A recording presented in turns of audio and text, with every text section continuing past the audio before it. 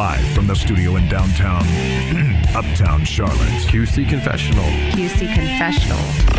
Uptown, South Bend, Plaza Midwood, Noda, Dilworth, Elizabeth, Myers Park, Ballantyne, South Park, Lake Norman. QC Confessional. May contain adult-oriented content. Listener discretion is advised. And we are live from the Radio Charlotte studio in Uptown Charlotte. It's the QC Confessional podcast with Jenna Gribble. Hello. And Brandon Henson kicking it in. Kicking it in what? That sounds like some Beastie Boys, like kicking it in live. Kick it. And me. My name is Ren. Tonight on the QC Confessional podcast, we're going to be talking about the Carolina Panthers. 25 seasons. Can you believe it? 25 years has flown by. We'll be talking about the Hall of Honor game that's going on this weekend here in Charlotte against the Jacksonville Jaguars. Taking some of your phone calls about some of your favorite Panthers memories. And if you're a big Panthers fan and you know Panthers history, we have a special guest in the studio. Tell you who that is in just a couple of minutes. You're going to want to stick around for this. This dude is awesome, man. He's a lot of fun. Great guy, too. All that and more on tonight's episode of QC Confessional. Well stocked with plenty of Dixie vodka. Glad you guys are here. Shit, I guess I'm here. Do y'all see me, or am I just like in my head? So how was everybody's week? Killer. Yeah, busy. Yeah. Busy. Yeah, that's an understatement for you. You're always There's always going. something going on. I always God. seem to be like in the heart of chaos. So, It's been a crazy week here too. I had 6 in a row, yeah. 7 in a row, 7 Yeah. shows in a row. Oh, wow. You pulling like 13-hour days, 14, 15? Girl, that's a short day. I do like 18, 19-hour days. Yikes. Because when I get off of shows, like when I go home, I get home at like 12, 1, something like that. I'll work again for a couple more hours just to wind down. You're in your notebooks, aren't you? This is podcast notebook. This is one of 10. So Nice. yeah, I can't. I have to wind down some, so I'll go home. I'll work a little bit, and then on my off nights, I get home at like 6, 7, chill with the kids, and then I work again from like 9 or 10 till usually midnight or 1 because I can't go to sleep. I know, I'm the same way. I wake can't up do it. exhausted, but I Trying to never wind can down. go to bed early. I can't do it, man. Yeah. I actually had a whole weekend off this weekend. Nice. What'd you do? Went to Wilson Creek, took the kids up nice. there on Saturday. It's like my fly fishing spot, but we didn't do any of that. It was hot, so Yeah. they played in the river for a little bit and played on the rocks and. Wilson Creek is fun. I used to go camping up there all the time in That's like so high good. school and four-wheeling. And It's so fun, man. Yeah, I go there tomorrow's stocking day. like Christmas. No, like trout stocking. Were you serious? You can't be serious. I was like, God, it's not even Halloween. You can't possibly be serious. That was awesome. And blooper reel. I always end up on the damn blooper reel. No, it's when they Stocking. I told you I want you to take me fly fishing. I don't know anything about fishing. I'll take you. Stocking, That'll be what does real that interesting. mean? So they stock the river. So it's a delayed harvest section, right? So on one certain section of the river, they'll stock it. I think this tomorrow they'll drop like 19,000 fish in the river. Who? Gracious. Who? The wildlife, North Carolina Wildlife. From where? There's hatcheries. There's hatcheries all up there. You pass them on the way up there. Damn. But they stock it every year, and it's going to be kind of too warm of a day because trout like cold water. No, I didn't know that. Yes, like freezing cold water. Like I go fishing when it's snowing. That's one of the best Yeah. days. Yeah. But that's I'll be up there tomorrow I'll be in the water about 6 a.m. ready to go. I want to go. I'm Yeah. serious. I have to get Merry you some. We have to Christmas, get you the trout. bib so you can get in. Yeah, you gotta get the whole deal. Yeah, I'll go. I'll go. Like, Yeah, I love it, man. I started at like. It was really just because it wasn't really about fly fishing. I'm around so much noise and like loudness all the time, Sure. and I love the sound of like running water. So I've got fountains on my front side of my house and the back side of my house. Used to have them in my house. That doesn't work so well with the kids, but it's the only thing that kind of clears my head from all the noise and concerts and loudness and the constant ringing I have in my right ear. Right. Yeah. But I started out. It was started just to be a place where I could go and have like no cell service. No one could reach me. No one could find me.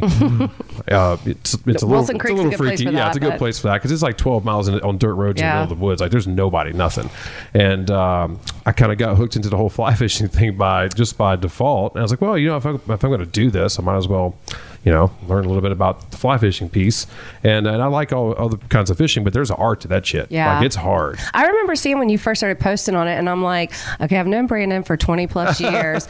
Brandon is into bands and drums and loud stuff, and I'm like, when did he learn how to do this? But you taught yourself how. I haven't. Yeah, I went to my brother-in-law took me. We went on a guided trip just a year ago, but I've been doing this for about 3 years now. Yeah. And I literally got my first combo reel package, like the cheap beginner kit, that has like a little book in it. And I watched a couple of YouTube videos and literally got my backyard. I was like, I'm gonna look like a fucking fool right here. Like the neighbors would be like, what's this guy doing? Yeah. And I'm out in the yard learning how to yeah. cast it, because it's not like a regular casting rod, and people want to do it like it's baseball, and or throwing a football, and it's just not like that. It's actually a weird way you have to throw your wrist, and then you've got to learn how to pull the line back. It's pretty cool, man. But once you get it, you're like, oh yeah, I've got this now. I'm gonna take your word for it, but All no, right. I really do want. I want to go with you. You up there. I love going up to the mountains. I mean, I was in the mountains on Sunday. I went up to Pisgah again. Mm-hmm. And that's where this is. I go into Pisgah when I'm up there. Yeah, so. It's so beautiful up there, especially this time of year. So, but how about the game on Sunday? Oh yeah, let me tell you something. I set up a back porch like a man cave. I saw you had football, you had the NASCAR, you had the race on, the Roval race. I took one of the TVs outside, threw my fire stick in it, and I had a Boston butt smoking on the grill all day. So I was like, you know what? I'm sitting right here on the porch. I'm going to watch football. What were you seasoning it in? Some bowl bullshit. Some bullshit seasoning. Seasoning called old bullshit. Is it really? So that you could say what you put on that? Oh, some old bullshit. But I bought it in I bought it in some little store in Truckee, north of Lake Tahoe. My wife and I were up there. And I went in. They had this whole rack full of all kinds of wildly named seasons. It's really just cayenne pork rub or whatever. But it's the company. It's called. I can't remember. I would look at the picture to see what it was called. But the company that owns the brand is obviously a funny name itself. Mm-hmm. And then every season they name something just odd like that. And the barbecue pork butt seasoning is called bullshit. That's fantastic. That is awesome. But it's really good. It's not even just a joke. It's actually good stuff. The game was amazing. It was. Wasn't as.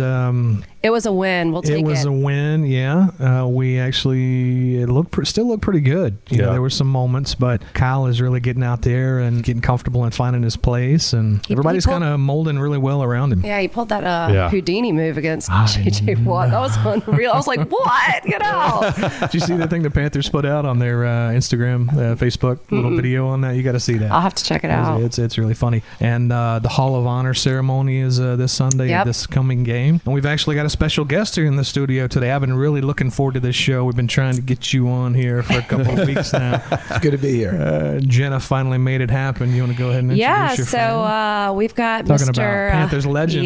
Legendary Mr. Rod Smith in the house.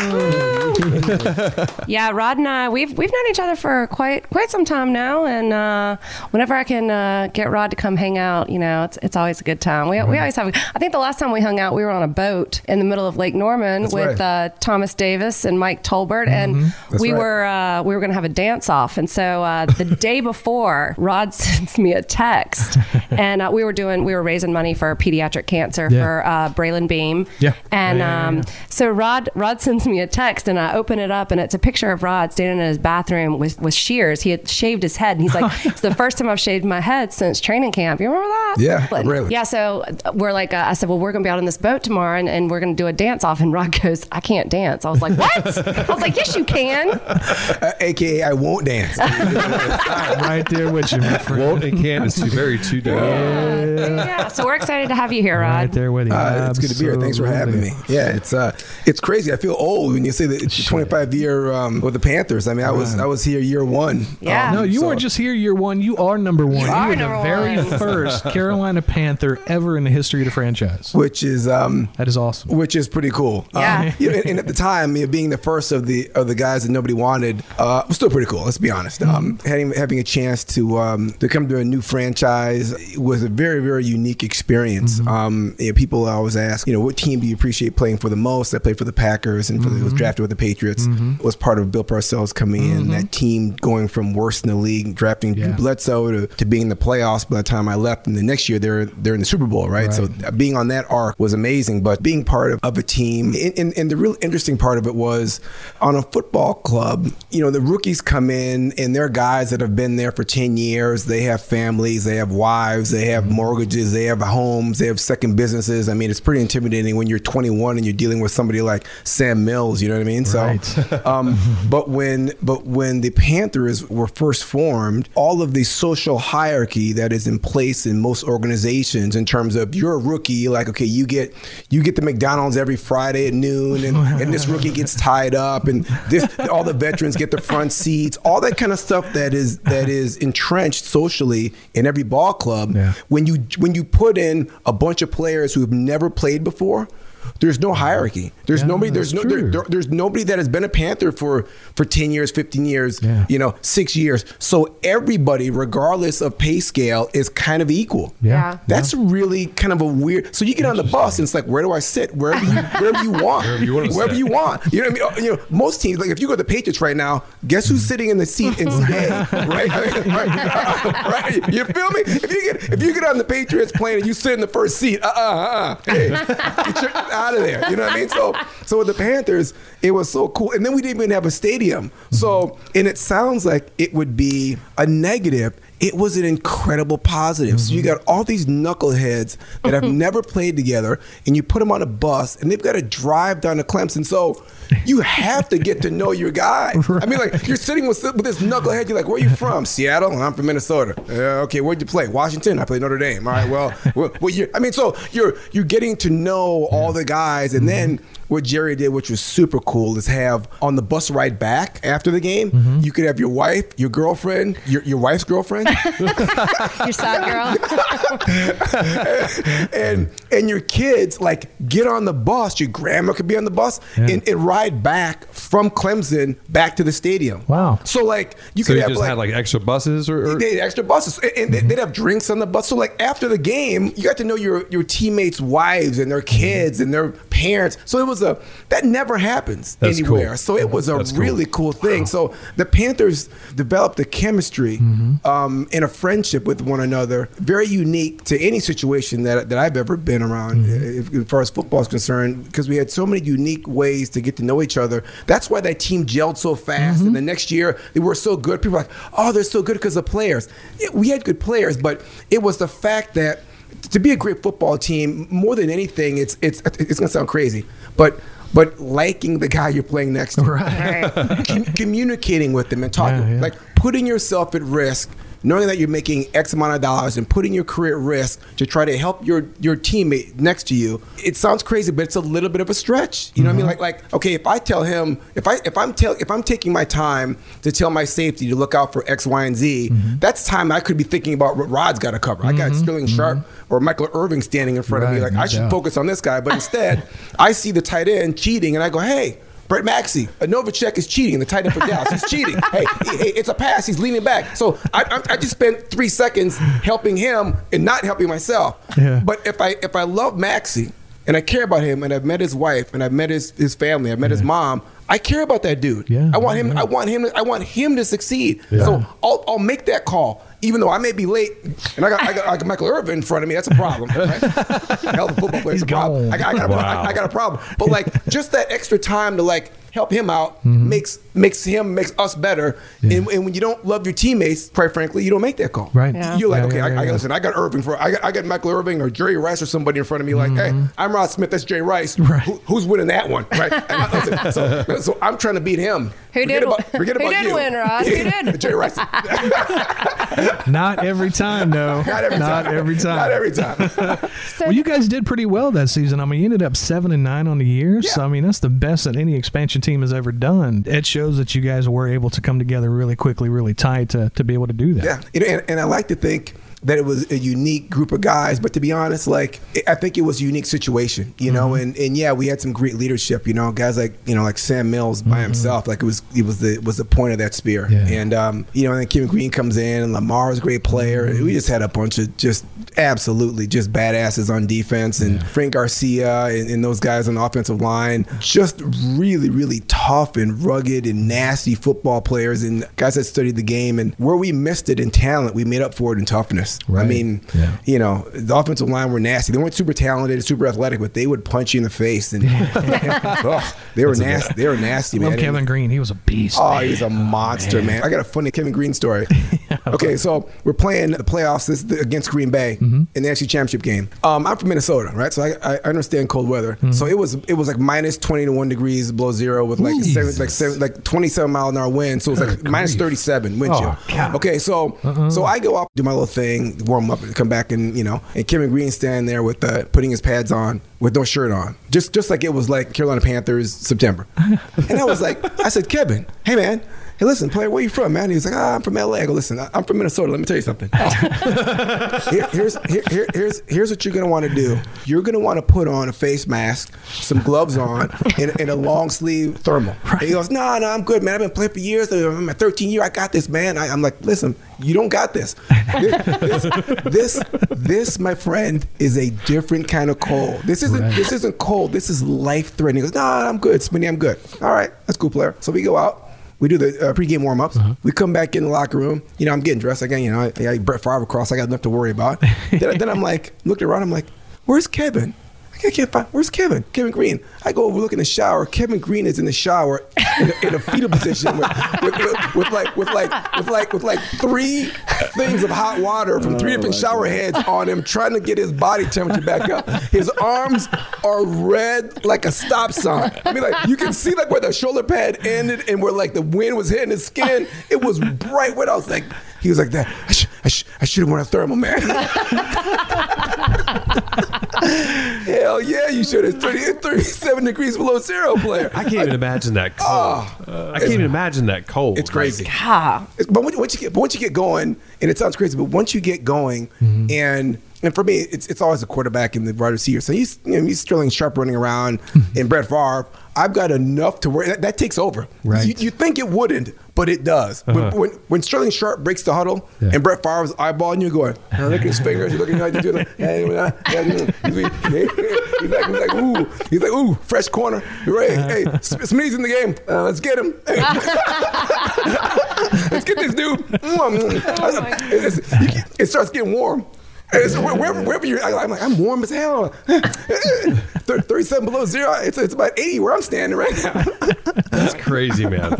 I'm glad we don't get that cold here. No. I've been in I've been in -8, I think, and that's about it. And that's cold. That was cold, like cold. I was like, oh Jesus, dude! Like, how does anybody live with like anything less than this? Like, that's you wild. step outside within minutes. I mean, you're just. It was like in Stockholm, Sweden was.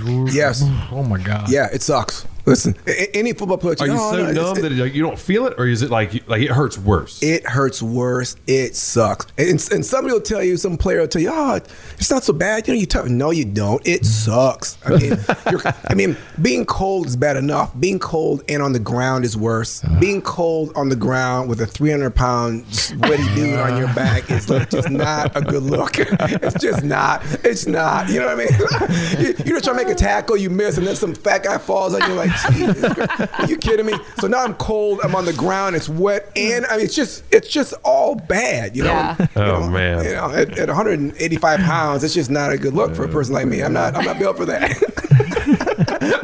Did you ever have any pre-game rituals, superstitions, anything that you did? Like, I get real into stuff like that. Like, what people's routines to get ready for whatever they're getting ready Bands for. have to have a lot of that, don't they? Oh yeah, bands have a lot. Like I know a lot of like entrepreneurs, and I follow a lot of like CEOs and entrepreneurs like that have like these strange morning rituals or routines and things they do, or nightlies before they go to bed. I get really into stuff like that. Do you ever have anything like routines, game wise or? I did. I mean I didn't believe in like superstitions and all that, but maybe I did, I guess. But what I used to do is go out pregame before warm-ups. Before the team would go out for pregame warm-ups, I would go out on the field early, get fully dressed, go on the field early, and do like a slow jog around the entire perimeter of the field. Yeah. And just do the whole psychosomatic thing that, and Ronnie Lott did the same thing. I actually got it from Ronnie Lott's book. But Ronnie Lott would jog around the field twice and just saying to himself, I own this field. This is my home field. Right. I grew up on this field. I dominate on this field. Yeah. You look at the stands, like I'm familiar with the stadium. This is my stadium. You kind of just keep talking to yourself about ownership of this space. Like everything good happens to me on this field. Like I dominate here. Like this field is just like the field I grew up on in high school. Like this is my field. I'm jogging around the field doing this. And normally it was pretty cool. A couple times, like in Philly, you got problems. In New York, you got problems in Meadowlands. You got problems in the old Cleveland Stadium. You got problems. You jog around the dog pound. Those fools are out there like an hour earlier. I swear to God, and they're already lit. They're so drunk. So you're jogging by 2 hours before the game starts. The dog pound's already full. You jog by, and then it gets worse.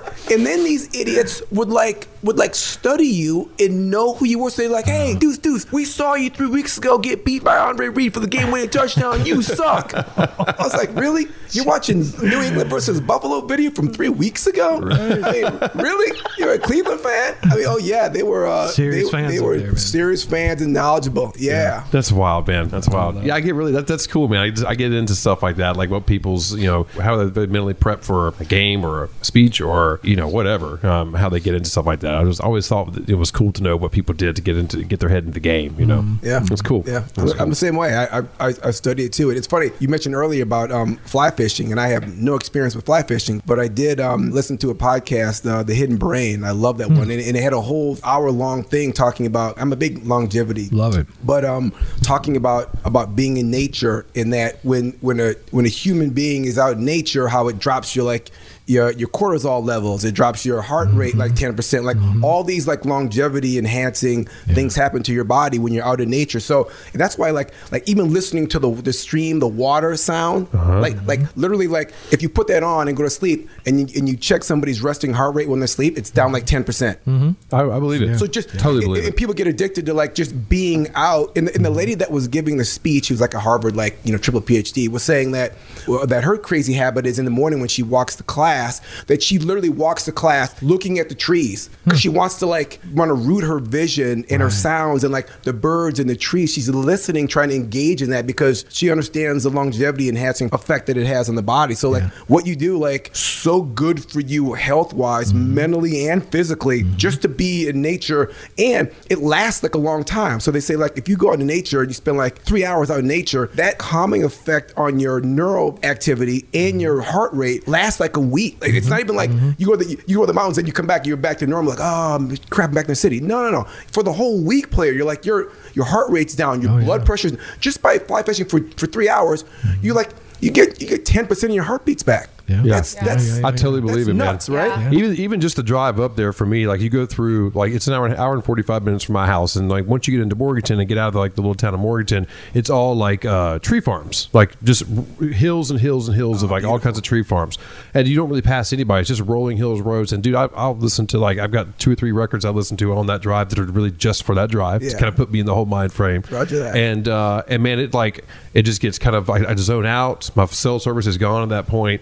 And it's just I know that it's like everything's shut off. Yeah, I'm done. So and I get into a whole zone, man, and I get up there. And it's like you said, you get out and it's all you hear is running water and nature. And I very rarely see other people up there. When I do, they don't speak to you anyway. It's old timers. They might say, hey, how's your day? Good, bad, whatever. Yeah. And you walk about your business. Yeah. But it's so calming. Even to the point where last year I heard there was an upset bear that had been disturbed out of its den. And I was just like, well. And down here, I'd been freaking out, trying to find somewhere to get. There's an upset bear somewhere up there. I was like, well, as long as it doesn't come this way, I'm pretty good. That's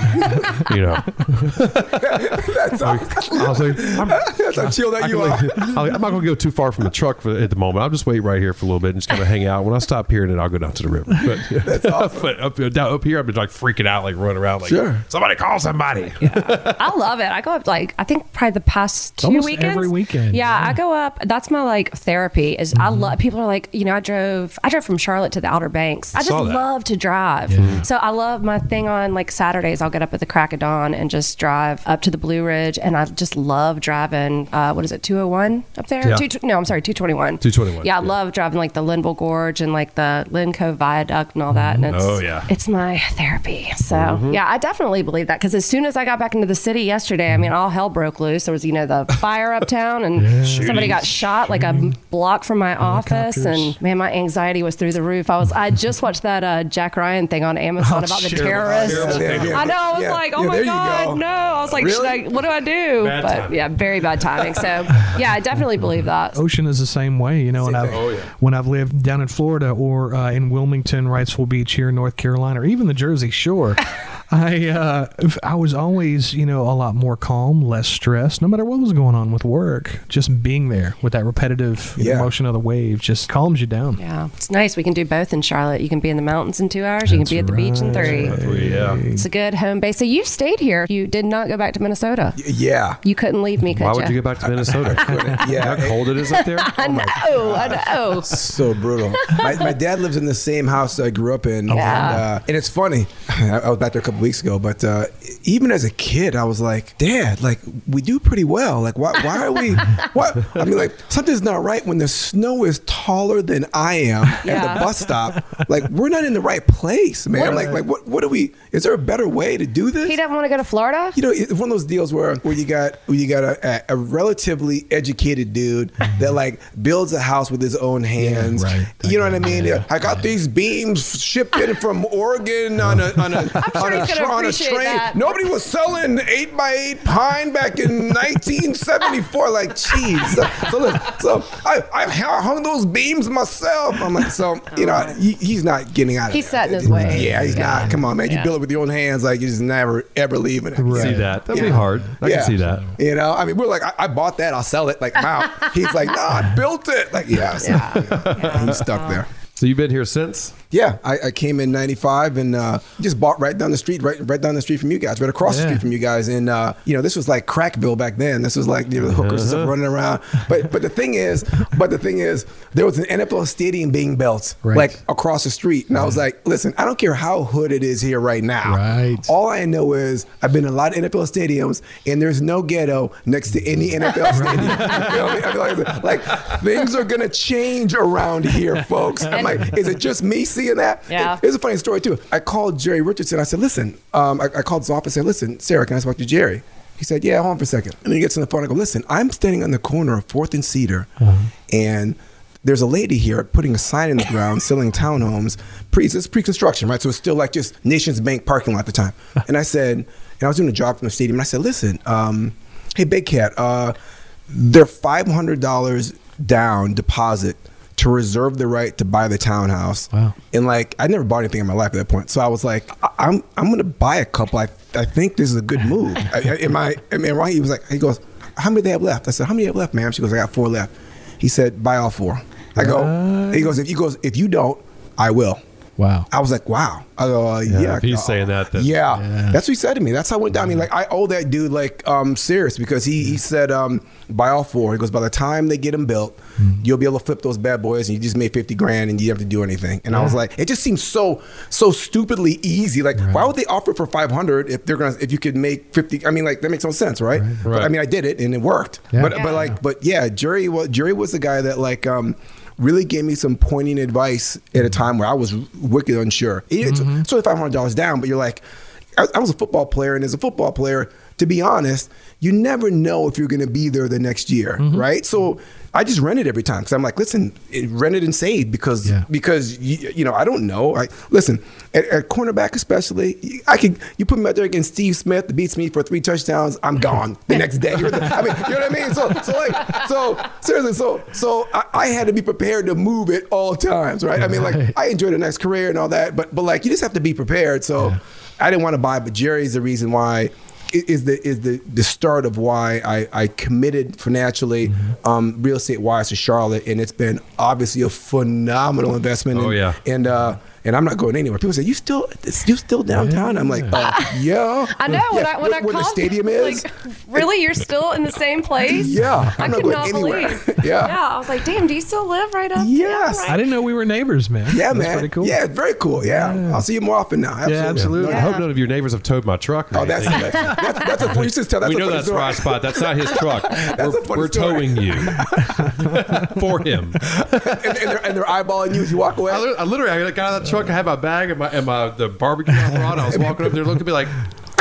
That's awesome. I was like, Well, kind of wave like, you hey. parked in my spot. That's awesome. Yeah, well, when I called you, I was like, yeah, man. I was like, yeah, you want to come do this podcast with me? I was like, I actually think like we're in walking distance. Like you can just walk. I think it's like not even a block. Right. Across the street. So yeah, but yeah, it's. You said it was like 95 when you bought. I bought those four? 95. I bought. I rented over here, and then 98 is when I bought that one over there. Gotcha. I was thinking I was telling these guys on the first podcast that we ever did. At one point, because my dad always owned nightclubs over downtown, I was like, man, I should probably live downtown since I was like working in all of them. And there wasn't a whole lot of like high rise. There wasn't a whole lot of living. And there was some townhomes on Cedar Street, and there was one that was for sale. And there was this little old lady that she was like, her son was selling her Fords. Like she was just old. Like she was going to live with them, I think. And I had a chance to buy this townhome for $90,000. Now I was 19 years old. Yeah. Yeah. So I was like, shit, and I was making really good money. Yeah. So I was like, man, I don't know if I would like want to own something yet. Like, I don't know if I want to like, live, like, so I might want to be somewhere else. Yeah. And damn, I wish I had. Yeah. Because man, within a few years, it was worth like $250, and then I don't even know what the hell it is now. But I missed out. I missed out on two big opportunities like that downtown. I beat myself up for it all the time. Yeah. I didn't even have to live in them. I could just bought things and rent them out. But Yeah. At that age, though, that was you're in not thinking about that. '96, and I just wasn't 96. even. Yeah. I was like, it was kind of. It's shady. It was a little shady, man. It was a little shady. It was rough downtown back then. Yeah, it was a little shady. Yeah. I was in the same spot you were in. I mean, I was 26, but in the same spot. I just felt like, do I want to like own something? It's a big leap when you're young. You know what I mean? You're buying something means you're staying there. Versus when you're renting, just like, oh, I'm out. You know what I mean? Last month I'm out. Peace. I mean, it's giving up their freedom is challenging when you're young. No doubt about it. At that age, you're still wanting to go travel the world and be wherever and go and do whatever you want to do. For those like Jenna that really decided to buy a place, we're all looking at her like, damn, I wish I'd done that. Man, I got talked into that. Like I was living in Raleigh, and my mom was like, "You need to buy a place. I'm tired of you." Like, I mean, when I was in college, my parents paid my rent or whatever, and she was like, "You need to buy a place." And I bought super cheap in Sedgefield, and I'm now I've got 9 years left on my mortgage. Yeah. I feel crazy. like an old person. Hey, you're way ahead though. Oh, way that's ahead of the game. that's so beautiful. I know. I'm like, that's a beautiful thing. That's a That is beautiful yours. thing. I know, Yeah, God. And I'm right near the stadium too. But hey, so now do you get woken up every Sunday with the drumline out here practicing? That's the only complaint I ever hear Get from used people to down it. here. People complain about that. Oh yeah, my buddy lives across the he Man, I'd lives be a couple like, that buildings down. music to my ears He's right like there. every I love it. Sunday, it's like they're out there at 7 a.m. practicing, and I love it. I mean, I love it. I'm like, crack a beer, shut up. Yeah. More than likely, they moved here after this was here. That's on them. That's like people Yeah. complain about moving. They moved next to the racetrack. Oh, this is a lot of noise over here. You Right. moved next to a racetrack. Hello. Twice a year, it's going to be noisy. All right, so Rod, let's talk about the elephant in the room. Let's talk about Cam. What do you think about all this stuff going on? I'll be honest with you. I watched most of the game last week in preparation for this, NFL Alumni City Club Gridiron Luncheon that we have on Mondays. So this is my first time I attended. So I know a little bit about the Panthers last game and a little bit about their stats over the whole season. So let me say this is that a couple things. 1,000-foot view is it having been a starter and a non-starter. There is a clear difference between filling in being the man. It's different, and when teams have an opportunity to see you, examine you week after week, and prepare for you, and run defenses specifically for you, the game gets infinitely harder. That's why you see a lot of guys regress in their second year, because the first year nobody knows what you're going to do, but the second year they've watched film of you all off season, and that second year they know, we can run double moves on him, or he's bad with the slant, or he's bad with the deep ball. Whatever your weakness is, now they know what it is, and they just pound you on it until you improve. So I'm not taking anything away from the young kid stepped in. He's doing a great job. Yeah. One of the things I really like about him is he's got a little bit of Tom Brady in him, and I know that's a big leap to say that. No. That's big. But here's It's interesting you say that. But here's what I mean by that is it takes a lot of self-control to be able to release your ego and execute the offense, because almost every offensive pass play you can check it down. If the play is not available, if the number one receiver is not available, you can check it down to the back, or there's an easy throw for you to just bail out. But quarterbacks, like everybody, they want the big score, they want the big touchdown, because that's how you make the millions of dollars. And they go, I can fit it in there. I can squeeze that in there. You squeeze it in there, you throw a pick. And if you're -1 in the turnover ratio, you're going to lose 84% of those games. One pick, you just lost it for everybody in the whole building. Right. The whole 150 people worked their tail off for the last 6 months, and you throw one bad decision, and the whole team loses. So it takes a special guy to say, there's a 50-50 ball down the field for 30 yards, and there's a 90% ball to the flat. Let me just get to McCaffrey. Let me just get to McCaffrey. Take my, and it sounds like, that's an easy decision. No, it's not. You want to hit D Moore down the field for the big score and zip it in there and look like a hero. You'll be on SportsCenter. if you hit him, they'll show it on SportsCenter in slow motion. The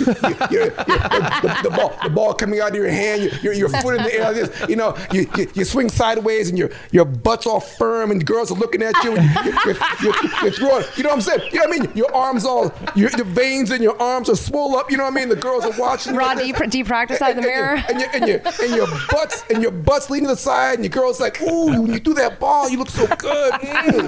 Oh man, you get home off the plane, and all kind of stuff's happening for you. But anyway, it takes a lot of subjugating your ego to say, okay, there's a 60% chance of me hitting D Moore, or there's a 90% chance of me hitting McCaffrey right over here for 3 yards, and dump the damn ball in the flat. Let's make it second and 5. Yeah. 2nd and 7 or less is an offensive win. So let me just dump it here, McCaffrey. He's going to make 5. Yeah. And now we're in front of the sticks, right? So the guy we have at quarterback right now is willing to do that. He'll just take the easy throw. That's it. Listen, that's what Tom does. Tom's like, listen, when whoever was open gets the ball. Yes, he can throw it 40 yards down the field and rope and zip it into some tight spots. Yes, but he only does that when the game's on the line. Well, when he's down by 6, he does that. But you watch him in the first quarter, Tom's just dump to the flat, dump it to the flat. I mean, like Tom against the Bills last week, he didn't have a pass over 12 yards for the first 3 quarters, because he's like, I'm up on 6. Why would I force it downfield? Our guy does that, which is amazing, because most young guys are trying to force it in there and they want to have the fun stuff when they get home off the bus.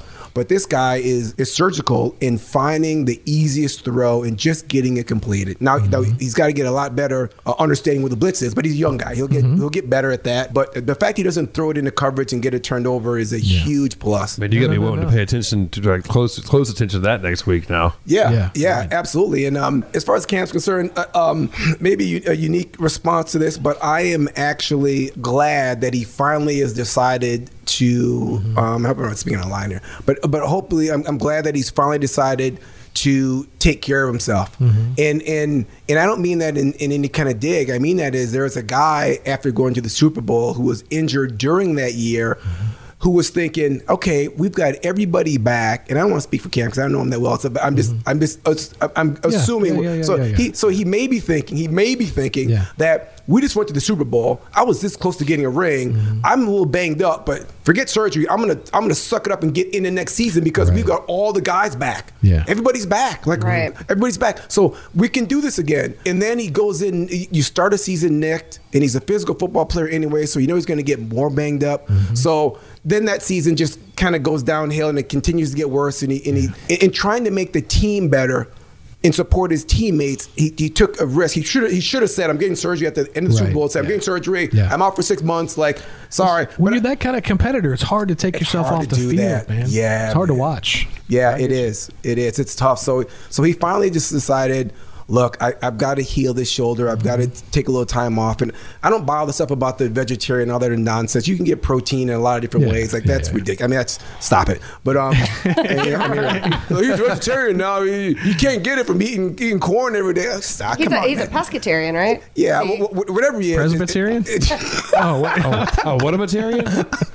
Like, yeah, right? No, it's a word. It's okay. I'm like, damn y'all. It's a word. You could be sure of yourself. I'm like, listen, I know what I'm talking about. She starts looking at her hair. I'm like, you know.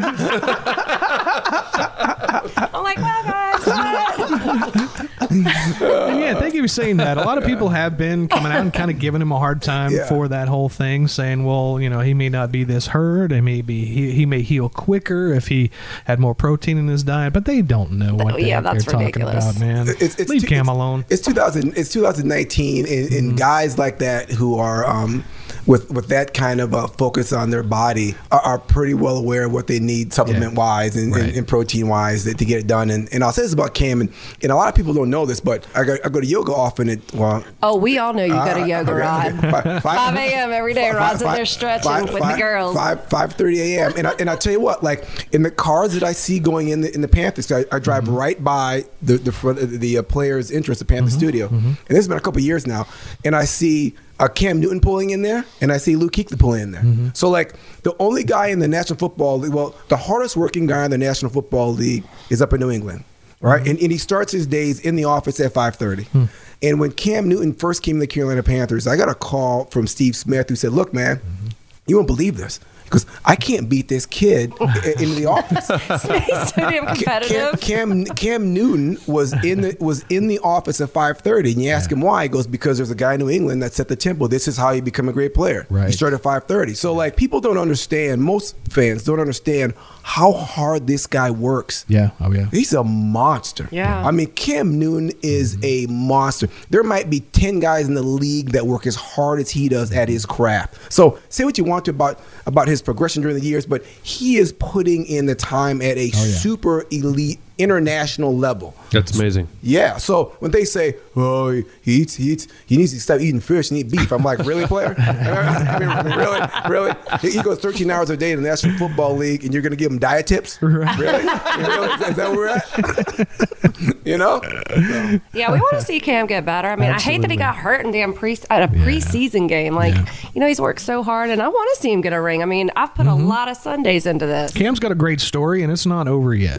Not over yet. But things like this, it's the tough, difficult times, physically and mentally, that make you stronger and help you achieve those goals. Yeah. So it's kind of good. He's in a bubble though right now, man. Yeah. I mean, they have him under a magnifying glass. Everything he does, everything he says, everything he wears, everything he eats. Yeah. I mean, I couldn't even imagine. Like, and I think going back to what he wears too, I think that the fact that that the people look at it like, oh, this guy's screwing up. He's not doing this. He's not making plays. He's not he's not in the game. Oh, is he just focused on what he's going to wear for the, it gives him an outlet to something to blame it on, or to jab at. Yeah. Instead of really looking at the bottom line is he's the hurt. real picture, like you explained it. Yeah. So hopefully he's going to get the rest, and we're heading next week to London. You going to come with me, Rod? I'll put you in my suitcase. Come on. Yeah. Her suitcase will be full of liquor too, by the way. Yeah. I'm taking a suitcase just full of Dixie vodka. Full of vodka. That's actually what she's going to wear. She's just wearing it for the next couple weeks. I'm just going like this. No, I'm going to put on like 7 layers of clothes and just go like that and check my bag. It's going to be full of all Dixie vodka. What's the weather supposed to be like in London? It's supposed to be like in the mid-50s. Mid-50s, yeah. For the highs? Yeah. I'm looking forward to it because it's hot as hell here. Where you staying? We got 3 more days. Where am I staying? Let everybody know. I'm staying with the Roaring Riot. I can't even think of the name of the hotel, but it's right in central London, and the Riot's doing it up really big. We've got I think Zach said they've got about 900 people going with our group. That's crazy. So we're flying over on planes, just all booked with Panthers people and a lot of diehard fans. And I looked at my boss today and I said, "Hey, I'm leaving next week." He's like, "You are?" And I was like, "Yeah, I'm gonna be gone for about 7 days." And he was like, "What?" And I was like, "Yeah, I told you I'm going." He's like, "It's already October." I'm like, "I know, I can't believe it's October." But so I'm excited. That's so cool. Yeah, we got a lot of stuff going on and events every day, and I'm going to be hopefully doing some interviews and stuff like that. Yeah. So you should come. Why don't you come with me? Yeah, I gotta run shop. He's like, I gotta go to yoga. Okay. Rod, where do you go to yoga? Are you ever in Dilworth? Yeah, but it changed ownership now. Now it's called Sweat Method. It used to be the old Charlotte Yoga. It's on Winifred Street, right in South End. Oh, yeah. So do you do the hot yoga, or what kind of yoga do you do? So it's a hot yoga. Yeah. That's some good stuff, man. Talking about that last week. I've seen Rod. Rod's come over for and done some. You can stand. Can you stand on your head? Yeah. I'm actually working on working on handstands. Oh wow. What? Yeah. I want to be that 50-year-old dude in the back of class walking on hands. That's my goal. Because you're gonna be 50 in March. I'll be Is it 50 in March. Yeah. Yeah. That's 2 weeks in a row we've had people talk about hot yoga now. Yeah. I'm starting man. to get that. It's awesome. I did it one time. I did it one time, and it was. I don't do yoga, so that's a bad thing to do one time. But my friend was the instructor. She's like, "Come do this." I thought I was gonna die. Yeah. I thought I was gonna die. It's so hard. I didn't make it by 20 minutes. She's like, "Sit down now." She just saw it on my face, I guess. I was like, it was all nice and calm and relaxed. I'm like, I'm good. I thought I was going to lose it. You know what's funny? It is no different for a former professional athlete. The first yoga class I went in, I walked into class like, these dudes in these like tight shorts. Are you kidding me? Like it's gonna be, I'm gonna blow through this. Listen, like you, I was 20 minutes in the class in child's pose with sweat running down the crack in my butt. I was like, Jesus, bro. I couldn't breathe. I was like, why can't I breathe? Listen, and then there's like a lady, like there's like a 65-year-old lady to my left who's like just rocking it out, and I'm watching. She's looking at me, eyeballing me like, yeah. Hey, how you doing, muscles? You good? Yeah, how you doing, muscles? You good? Huh? Tight shorts, huh? How you feeling? You know what I'm saying? And I mean, eyeball me the whole time. Like, yeah, you okay, player? Hey, get muscle some water. All right? She's getting you a cold towel. She was. She's like, hey, you know, dry off, player. Oh my God. I love it, man. That's funny. Maybe we go. I'll go try some hot yoga one day. Yeah, broadcasting live from death. No, we're not broadcasting live. We won't be able to talk. At least I won't. But we're gonna be back in a few minutes. God. I grew up a Redskins fan because that was pretty much the closest team to where I was living at the time. But as soon as we got a team here in North Carolina, when the Panthers came to Charlotte, I was like, absolutely. I became a Panthers fan instantly. And I didn't get a chance to actually go to a game at the stadium until many years later. And when I first got there, I'm standing there in front of the Sam Mills statue, and I'm just thinking to myself, wow, this is such a big foundation of what this franchise is all about. I mean, even till this day, Keep Pounding is on everything that has to do with the Carolina Panthers. What was it like being around this guy? Just how motivating he was, how he encouraged everyone. What was it like in the locker room being around him? Kind of inspired you guys in ways that you probably haven't seen anywhere else, really. Yeah, Sam was such a leader of men, high integrity, worked hard, always told you the truth, was absolutely about making the team better, not himself better. We talked a little bit earlier about taking time during that 10-second period you have to actually communicate or not communicate with your teammates. Mm-hmm. He would take all 10 of those seconds like Luke Kuechly and just call out everything he saw to everybody to try to make everybody else's job better at his own expense. Like, that's all energy he could be using on trying to diagnose what he needed to do. Instead, he was spending all that 10 seconds, the only 10 seconds you have to get prepared for the play, trying to tell everybody else what to look out for. Yeah. That's just a rare dude, you know what I mean? And the other thing about it too is he's just so inspirational, because when you see him in the locker room, you're like, really? Like, that's Sam Mills? He's 5'8", 225 pounds. Right. And he plays inside linebacker in the National Football League. Right. And not only that, he's a thumper. I mean, he's the size of like a strong safety, and he's headbutting guards, and the guards are going, "Yeah, I'm all set with that." I mean, I'm seeing him taking on Larry Allen from the Dallas Cowboys, who's one of the best guards who's ever walked on the planet Earth, and literally just headbutt him and stand him up, lock him out, and toss his big ass on the ground. I was like, did you just grab 235 pounds of two-time NCAA wrestle champion, 4-time Pro Bowler, and toss him like like a sack of, but just tossed him like off his feet in the air. Boom! I was like, wow. I said, you all right, big fella? He was like, that dude's a beast. That's always that dude's a beast. I mean, Sam was a monster, and again, his presence in the locker room, just being so brutally honest and available, and always about making his teammates better. You know, it's funny, on a football team, and this is another thing that doesn't get communicated often enough or clear enough, not unlike any organization, every team has one or two guys on there that set the tempo, the emotional tempo for the entire ball club. Just like a band, right? There's always like one band member that literally, if they're on, everybody's on. And if they're off, everybody's off, right? It's the same in football. So like, and it may not be, a lot of times it may not be your best player. So Sam was that guy for us. Sam Mills was so physical in practice and so prepared that you had to be prepared and study, because if you weren't, Sam would say, Rod, you know he's going to run the crosser, right?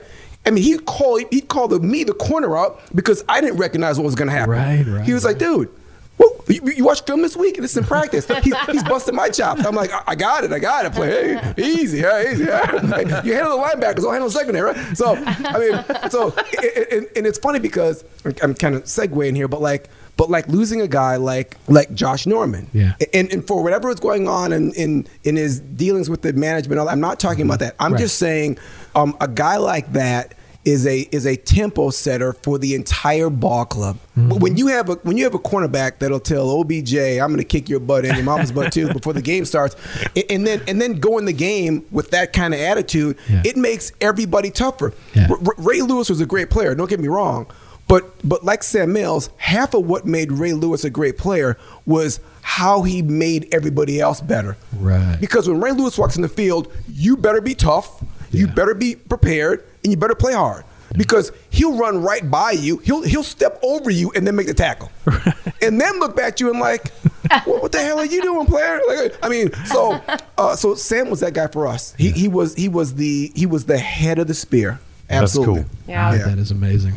I love hearing stories like that. I know, man. Yeah. We were talking a little bit earlier. Now it's become kind of a hot button issue, and it has been really for many years. But the governor of California, Gavin Newsom, talking recently about college football players. What do you think about that whole thing? Rod's like, hello, Notre Dame. You owe me a check. Here we go. Send that check. See if I can Venmo it to you. Start right? We can do that. I think I'm a capitalist. I run a small business, and I am about fair compensation. And most of the schools in the NCAA, not all of them, but most of them aren't truly dedicated to educating their student athletes, their football players especially. Right. And again, it's going to sound like I'm sucking up to my school, Notre Dame, but I've got to tell you how it went down. At the University of Notre Dame, if you had less than a B in a class, you were assigned a one-on-one tutor for 45 minutes for each class.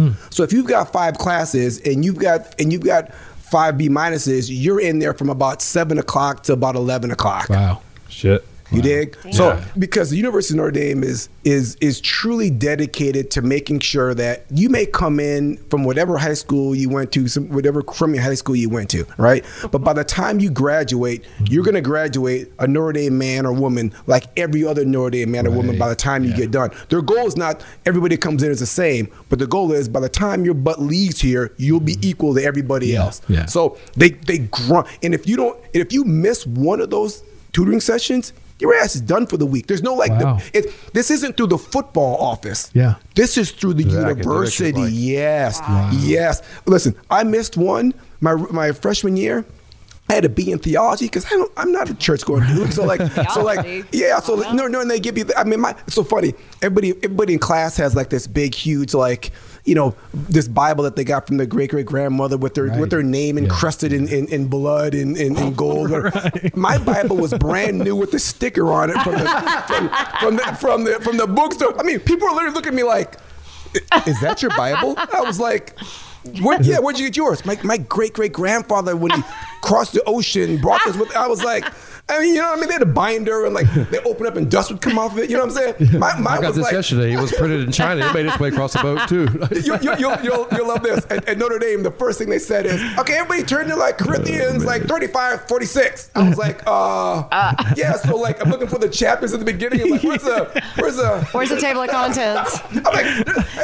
I'm like, excuse me, raise my hand. I'm like, there's no Corinthians in mine. I go, what version? I think I have the wrong book. Is that King James? Is that King James? I got mine. Oh my God, I was so lost. Are you kidding me? Man. So I was scratching. If you had a B minus though, you still did. That's pretty good. I had a C in that one. So here's what they did. So they said, I got 6 o'clock in the morning. I got a phone call, and they said, "Hey, Rod, father wants to see you in the academic office." I was like, "Yeah, you missed your thing." I'm like, "Yeah, I got you." So I went in and spoke to the president of the university. Yeah, who said, "Hey, Rod, listen, I saw your record. You're a good student in high school. I've got to deal with a lot of knuckleheads in here, but it shouldn't be you. So like, I don't want to see you in my office again. Right. I know your dad. Right. He came down there. We talked for about half hour. I know your pops. All right. You know, and my dad were friends. So he's like, listen, I know your pops. So like, listen, like, don't miss anything else, and I don't want to see you again. If I don't see you again, we're fine. All right. But stay out of my office. I should never have to see you here again. So that was, and I didn't see him again. So but that's just an example of like how they treat it, right? But all that to say is most schools don't do that. You know, like half the kids don't graduate. So if Alabama's going to make $45.9 million profit last year off of $108 million gross. Okay, so if the players, to be at Alabama, a full-time student, room and board it's like $45,000 and some change, right? So let's double that for like athletic facilities, coaching, flying around the country, playing games, all that kind of stuff. So just call it 90 grand. Call it 100 grand. We'll 100 grand. So you get 80 kids, so that's $8 million. That's $8 million, which is an expense line. Yep. $8 million expense, and they made $46 million. Yeah. Yeah. So like, here's the thing. I did the math. So if I'm an idiot, I told you. So Notre Dame, are you listening? If you split the profit, just split the profit with the players, each player would make $287,000 a year after their education. That is insane. If you education paid for. If you just split the profit. Yeah. Yeah. That's insane. I was telling you about that documentary. Is that crazy? That's where they're at. Like, so is that? I haven't really been following this all that deep. So is that where if they're going after, or not going after, but like that's just saying like, hey, these players, these kids should be making some of this money. I mean, like, I think they should, but you know, I'm telling you, y'all got to watch that documentary on Netflix. What's it called? It's called Schooled: The Price of College Sports, and it came out about, I want to say it came out like maybe 2013, I think. Yeah. So it's been out for a while, but it talks about how these college athletes, you know, they're just, I mean, worked like dogs. You know, they're out there playing football, and their coaches are driving these, you know, brand new Mercedes and Lexuses, and these kids are like living off ramen noodles and busting their ass going to school and then playing football, and they're bringing in all this money to the school, and then, you know, they're not getting anything out of it. So, you know, I mean, I think that's, I mean, I get both sides of it, but at the same time, it's like, you know, why is the coach going to get all this and the school's going to get all of this, and here I am and you're working me, you know, like a dog. It's a $1 billion industry, the NCAA, with that. I mean, and you have to think about it this way too, you know, kids at that age, could they handle that kind of money? I don't know, man. I know I couldn't. Well, But no, it could be, you know, put into a fund and give it to them after they graduate or what. Pay me for the job I'm doing. Who cares if you can handle? I mean, hell, can anybody handle money at any point in life? Like, if you make money off of me, I want a piece. Yeah, you got to be disciplined at any point in your life. But I mean, hey, if I'm doing a job, pay me for my job. Right. You know, so I'll be interested to see though what happens. I mean, you know, is there any statute of limitations? I mean, do you think? Hey, listen, y'all worked me like a dog for 4 years. You know, hey, write me a check. It's just gonna be interesting to see if you know, who's gonna bite that apple first. But I mean, you think about it. If you're Nike or you're Under Armour, and you're like, listen, there's a all-star quarterback at USC, for example, whoever that guy is, who's always a stud, right? You go, listen, I'll offer you 4 years, $50,000 to wear Under Armour Right. going forward. And like the kid's gonna say, heck yeah, and it's a good deal for Under Armour because now they've got Under Armour on the USC quarterback who's advertising like a big dog. Like, and if you can put him in commercials and things, I mean, like it's gonna get pretty crazy. And actually, I think it is. Now, I'm gonna go reverse it just a quick second. I'll say this: I believe that the amateur system is actually better. If it's being honored on the university side, meaning that I have no problem with Notre Dame making as much money as they can make with their football program, with their players. And I say that because they are so thorough about educating their guys. Like the education piece is a lifelong benefit, and I'm not saying it doesn't have an actual cash value in the moment, in the instant. Yes, the cash value of Notre Dame education is whatever it is, $79,000 room and board right now. That's the cash value. But the benefit it gives to players over the course of their life is obviously exponential. Now that being said, most universities just don't push players academically the way Notre Dame does. And I'm not saying that I'm a homer. I'm saying that because I lived it. And I saw guys, I'm telling you, I won't mention any names, but I saw guys in Notre Dame that would never have graduated any other place in the world. Right. Well, I won't mention them, and I mean some studs that like literally these cats would have been on the street. You know what I mean? But the only reason they weren't is because they were in this system where like, listen, you gotta B-, see your ass in study hall for each class. I mean, listen, there are cats in there for like 3 years. For 3 years. But then, and I'll tell you this, I won't mention their names, but some of these... come on, Rod, tell us. But some of these cats now are like, one's a college professor, he's got a PhD. The other one's an attorney. The other one owns like several apartment buildings. I mean, these guys are badasses now. And they would have been on the street. They'd have dropped out anywhere else. They wouldn't have graduated anywhere else. I'm telling you. But the structure, so if the NCAA had rules where every university had that same kind of protocol. Listen, if anything less than a B, if everybody had that kind of protocol, and we were educating all the kids, I'm cool with that. Right. But if we're gonna like graduate half of them, well then hell, pay to do it. At least give them the monetary part of it would work, Well, then they get out and they go and play pro, and then they get hurt, and then they're screwed. Done. Or they don't go pro. Yeah, or they don't. You definitely got your money's worth. I'd say. You got your education, and So you feel that there should be some monetary compensation for these players, Yeah, I mean, absolutely. I would think so. I for sure. I'm answering for Rod. I'm like, yes, absolutely. I can answer for Rod.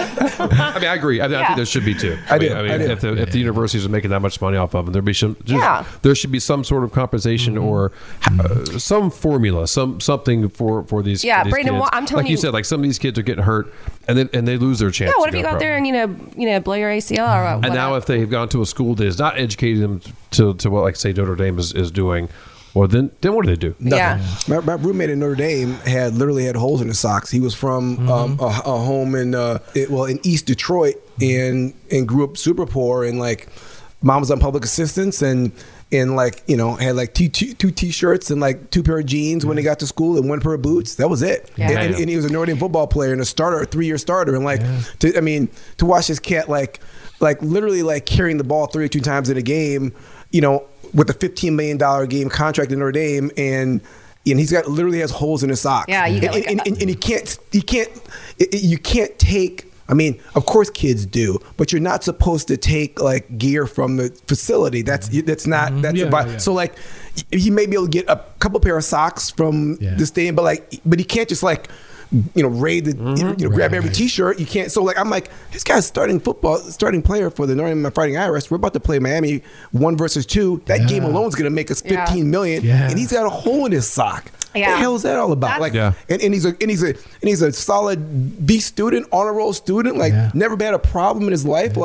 And this guy's got holes in his socks. I was like, something about this system's not fair. That's true. That's just not right. Did you give him a pair of socks, Rod? Of course I did. I know you did. Of course he did. Rod would give you the shirt off his back. Rod's good people. That's. I'm telling you, watch this documentary. It'll change. I wrote it down. I'm gonna check that out. Because I never thought about that. I mean, I've been going to football games my whole life, and you don't ever think about that. But seeing these guys talk about, and there's my coach driving away, going out to have a nice dinner. They just won. Everybody's cheering. And here I am, like, broke as hell, and I got to go to school tomorrow. Yeah. So, yeah, I think there's got to be a medium somewhere. Yeah. I love it. Jenna's always got good books and good documentaries and good recommendations. Part of this notebook right here is filled with shit that Jenna has recommended. Yeah, well, the last book I read was some good music documentaries. That's all I ever watch. The last book I read was actually a book that Rod recommended to me. What's that been? 2 years ago, 3 years ago? Rod came to me and he was like, Jenna, you got to get this book. And I was like, all right. I'm like, I can't even remember the last time I've read a book. I don't have time to read books. But I said, okay, Rod, I'm going to get it. I'm going to let Rod mentor me and mold me. I think he knows what he's talking about. So he said, Jenna, get this book. It's called The Four Agreements. Oh, yeah. I got the book.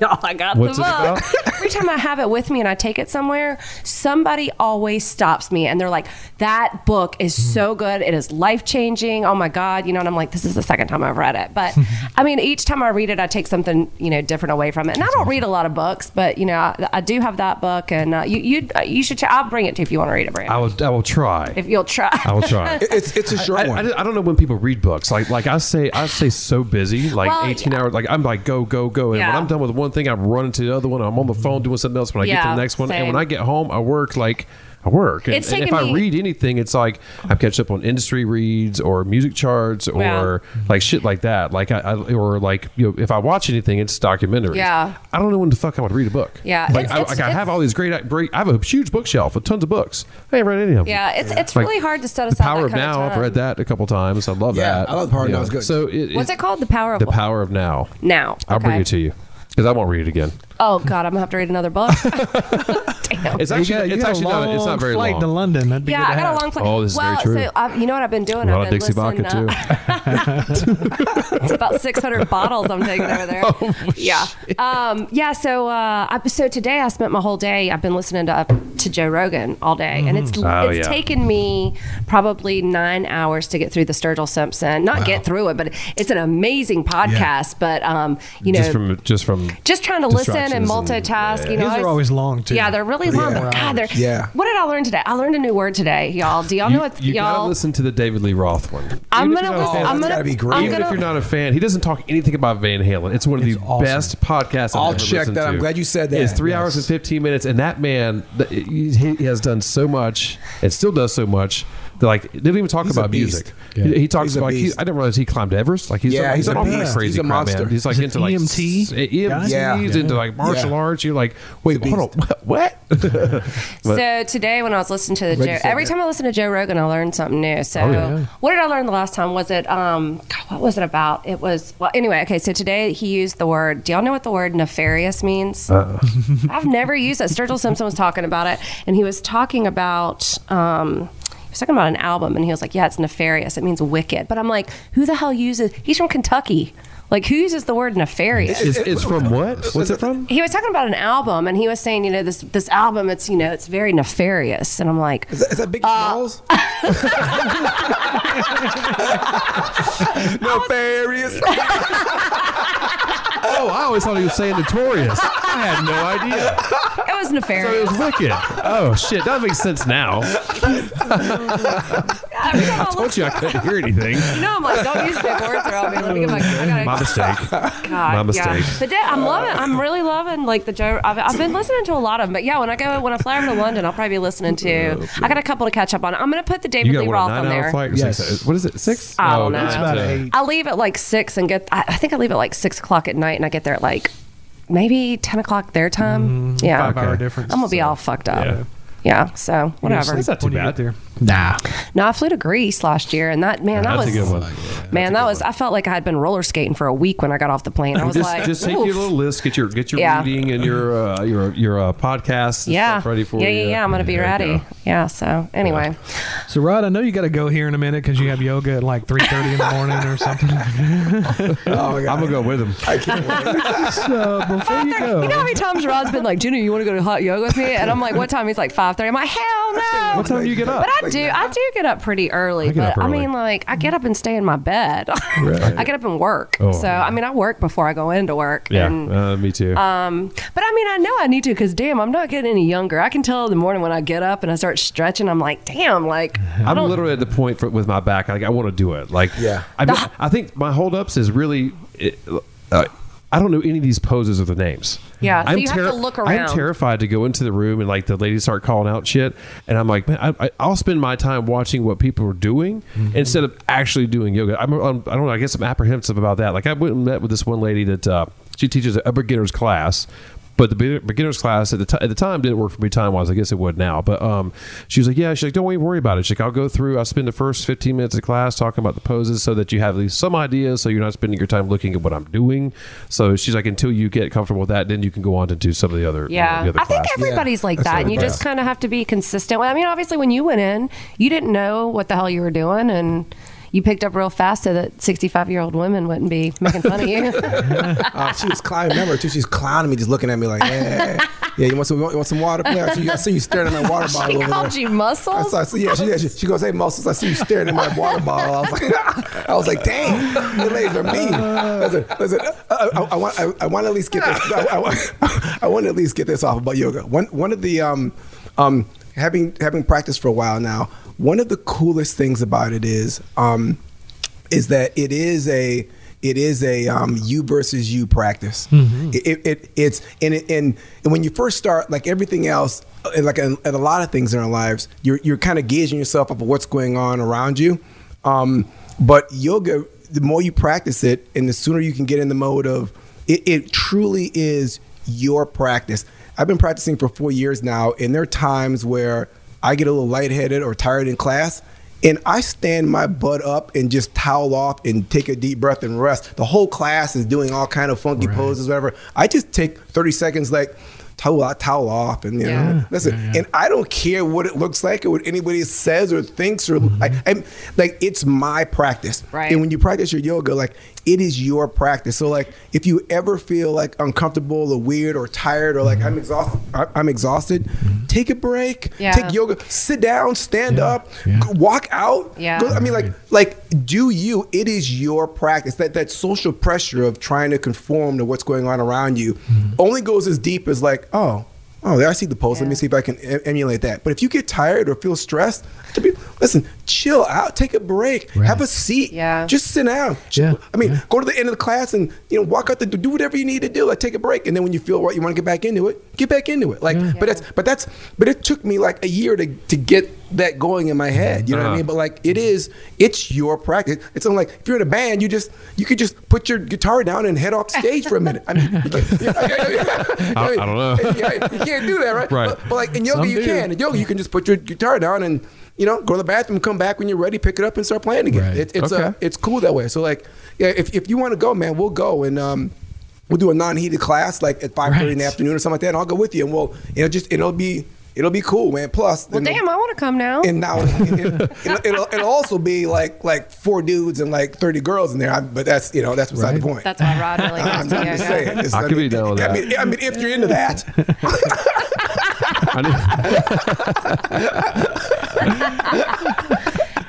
I need to do something for real for my back, and I got a terrible back. I've had for years. I love a good deep stretch, like bad posture, playing drums for years and whatnot. So I definitely I need to do something. I'm getting to where it's kind of painful at times, and everyone in the chiropractor, everyone's like, dude, you need to do some yoga.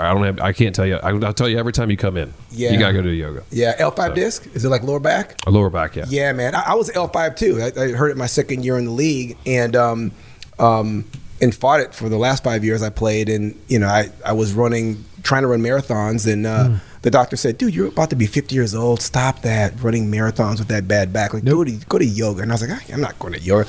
And I'm so glad I've gone to yoga. It's been, it's between the flexibility and the balance and the core strength. Like now my back feels great. I mean, I can play golf and play 18 holes and warm up for an hour and not be in pain afterwards, which is nice. which is new. I was just like you. My back was crushed when I got done playing, and you a couple years of yoga, man. I'm telling you, you'll feel like Wow. you'll be thinking like when your back hurts, you'll go, oh yeah, I forgot about the back hurts. That's where I'm at now. Like when it does hurt 3 or 4 times a week when I get out of bed, I'm like, pain in bed. I go, oh yeah, I forgot. I have a back problem. Like that's where it goes. Okay. Yeah, man. Interesting. Yeah. And we'll get connected and we'll go. Field trip. Yeah. I'm down. Yeah, man. I can't do the hot yet. Yeah. We'll work up to that. Yeah, we'll do a cool one. I mean, listen, ease in. I do want to do that, but I don't want to kill myself either. Listen, ease into yoga. So that's another thing mistake people make. They go into like hot yoga at 5:30 a.m. You don't want to start there. Really? I see people walking for the first time. I'm like, oh, newbie alert. I was like, I go, this is gonna go sideways. I go, you're in the wrong class, player. Yeah. You see that dude with the shorts down, like he played basketball for the Hornets in 1986. You know what I'm saying? Down past his knees. I'm like, you're in the wrong class, player. We got wristbands on. This isn't for you. The best class, I love going to like a deep stretch yoga class. There's some like really good classes that you can go to, and just it's slow and like nobody's looking at you. It's exactly what you said. I mean, nobody's looking at you. It's all about you. So Yeah, deep stretch rocks. you'll have to go, Brandon. I'll try that. I'll come with you. Deep stretch. I'll do that. Yeah. We all Deep need stretch to is do awesome. that. Yeah. Absolutely. Yeah, deep stretch is great. I'll do Yeah, that. Should I we love keep it. talking enough about it here these last couple I of don't know. weeks? Might We just need need to set up shop and do it right here. I know. Man, I love it. It was Yoga a Saturday. break. I was doing that for I did that for about 5 or 6 weeks. I went to a deep stretch class over in Dilworth, and it was every Friday night at like 7 o'clock. Mm-hmm. And I would get off work and I'd go in there, and I would literally, like, you are just laying on these huge pillows, just doing these long poses and Awesome. just stretching. And like, you would leave, and I mean, I would go home and sleep like a baby. yeah. I mean, Yeah. you just sleep so good. So, yeah. We need to get back into it. I need to start coming, not at 5:30 in the morning though. Right on. Yeah, but yeah, that's right when I'm like kind of rolling over. When you get back, let's set let's it do up. it. Yeah. Let's do it. Ron, we really appreciate you taking the time, man, to come in and hang out with us today. Yes, thank appreciate you. that. Thanks Been for looking having me, forward to brother. this. Absolutely. Yeah, I'm man. glad Thank to know we're We've already neighbors. a parking spot for the day. Yeah, Appreciate right that. on. No worries. Tell your neighbors it's all good.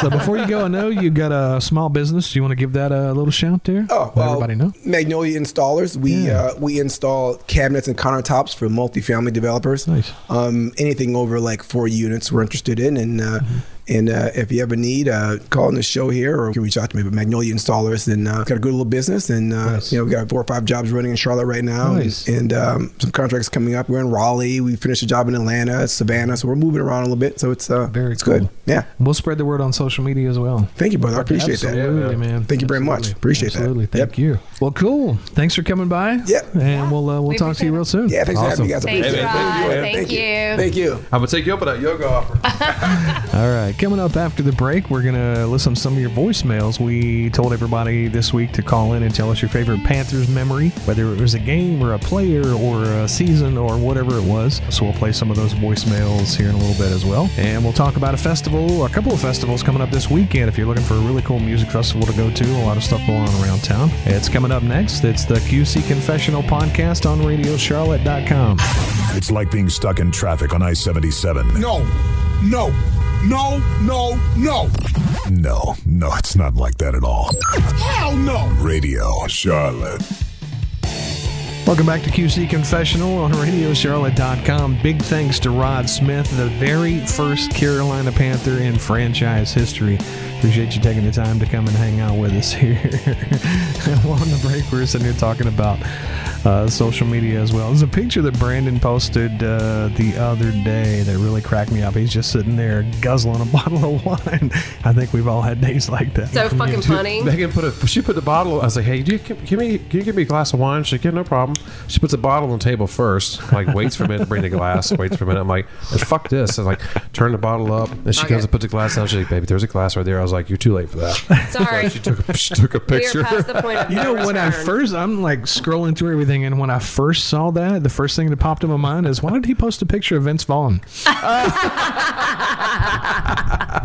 That's funny. I actually bailed him out of jail once. Oh yeah. Yeah. How much did that cost you? It didn't cost me anything. The producer of the movie I was working on took care of that. But What movie are you working on? it's called Domestic Disturbance. It was John Travolta. It was Steve Buscemi and Vince Vaughn. I love Steve Buscemi. Dude, he's such a damn good actor. I think I can go ahead and tell this story. 99% of the time I'm hanging out with somebody that's really well known. I mean, I'm not going to say a word about it. Nobody's business. But this story is public knowledge, and it happened a long time ago. I mean, you can Google it and read all about it. So it's out there. But so I was working on the movie. I was working the radio station as well, and told them on the set. I said, hey, you know, I'm hosting this thing tonight. 3 bands for $3. A place called the Fire Belly in Wilmington. Come on down when you're done, when you wrap, and we'll hang out and drink some beers and watch some music. And so Steve Buscemi, Vince Vaughn, and one of the writers came down, and everything was cool, man. And there was a girl that was just hammered. That was a big Vince Vaughn fan and lost her shit. Like threw up or like went crazy? Just went fangirl crazy on Vince Vaughn. Oh my God, it's Vince Vaughn. And her drunk boyfriend didn't like that very much. So he got up in his face and started a fight, and the bar emptied. It was one of those where it's a downstairs bar down below the street level. So everybody went upstairs to the street. I got a radio station shirt on. I'm hosting the event. I'm like, I cannot go up there. I may lose my job. I can't be in the middle of that. So I'm the only one down there left in the bar at the time. A few minutes later, Steve Buscemi comes stumbling down the stairs, and he's holding his head and his arm and says, call 911. The motherfucker had a knife. And the first thing that went through my mind was, oh my God, Reservoir Dogs. That's fucking holy shit, God. this is real. No, this is real. And what had happened was the fight just went ape shit up there on the street. A guy came over and stabbed Steve Buscemi, stabbed him in the side. He cut him from the top of his head to the bottom of his chin and filleted his arm. So he was gushing blood. When the fuck was this? This was in the 90s in Wilmington. Holy you shit. can Google search it. It has the whole story about the whole thing on there. So Vince Vaughn sees the guy stab Steve Buscemi and goes over and starts just beating the fuck out of this guy. And that is when the cops showed up. Cops pull up and they see Vince Vaughn wailing on this guy. So they put him in the back of the car and he's off to jail. I had to call 911, and an ambulance came, rode to the hospital. He made me call the producer at 2 a.m. and I'm like, all right, one of your lead actors is fighting for his life in the ER. The other's in jail. First thing the guy says is, don't tell anybody. I'm on my way. So he comes down. They stitch Steve Buscemi up. Luckily, if it had been just a little bit deeper right here, he would have been gone. Stop it. Luckily, he didn't.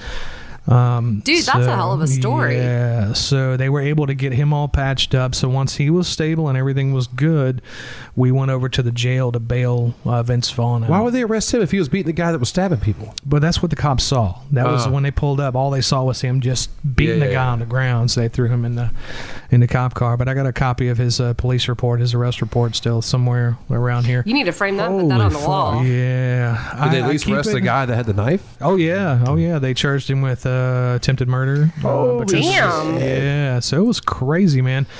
So I end up, it's like 4:30, 4:45 in the morning. I finally get back to the radio station, and I'm covered in Steve Buscemi's blood. It's all over my white T-shirt. And the morning show guys had just gotten there. And they know me, and they look at me, and they look around. They're not surprised. They're like, I don't even know what you did tonight, but we're not surprised. We don't want to know. And I told them, and they're like, bullshit. There's no way. Like that's almost as crazy as Kid Rock bringing you home. Hospital and the bail office. They're like, you fucking guy's full of shit. The next day, I'm on the air in the afternoon, and I start getting calls from like Hard Copy and Entertainment Tonight. Hard and, Copy. All of those Inside shows. Edition. Yeah. Dun, dun, dun. And I'm What was that, Geraldo Rivera? I'm denying everything. I'm like, I don't know what you're talking about. They're like, we know that you hosted that event. We know that you went to the hospital. We know. I was like, I don't know what you're talking nothing. about. Yeah, forget it. Wrong bar. So they had to halt production there for a little bit because the scarring was pretty bad. I mean, he was cut, Jesus all Christ. the way around his face. So he went back to L.A. to heal, and they went ahead and filmed the rest of the movie with John Travolta and all that stuff.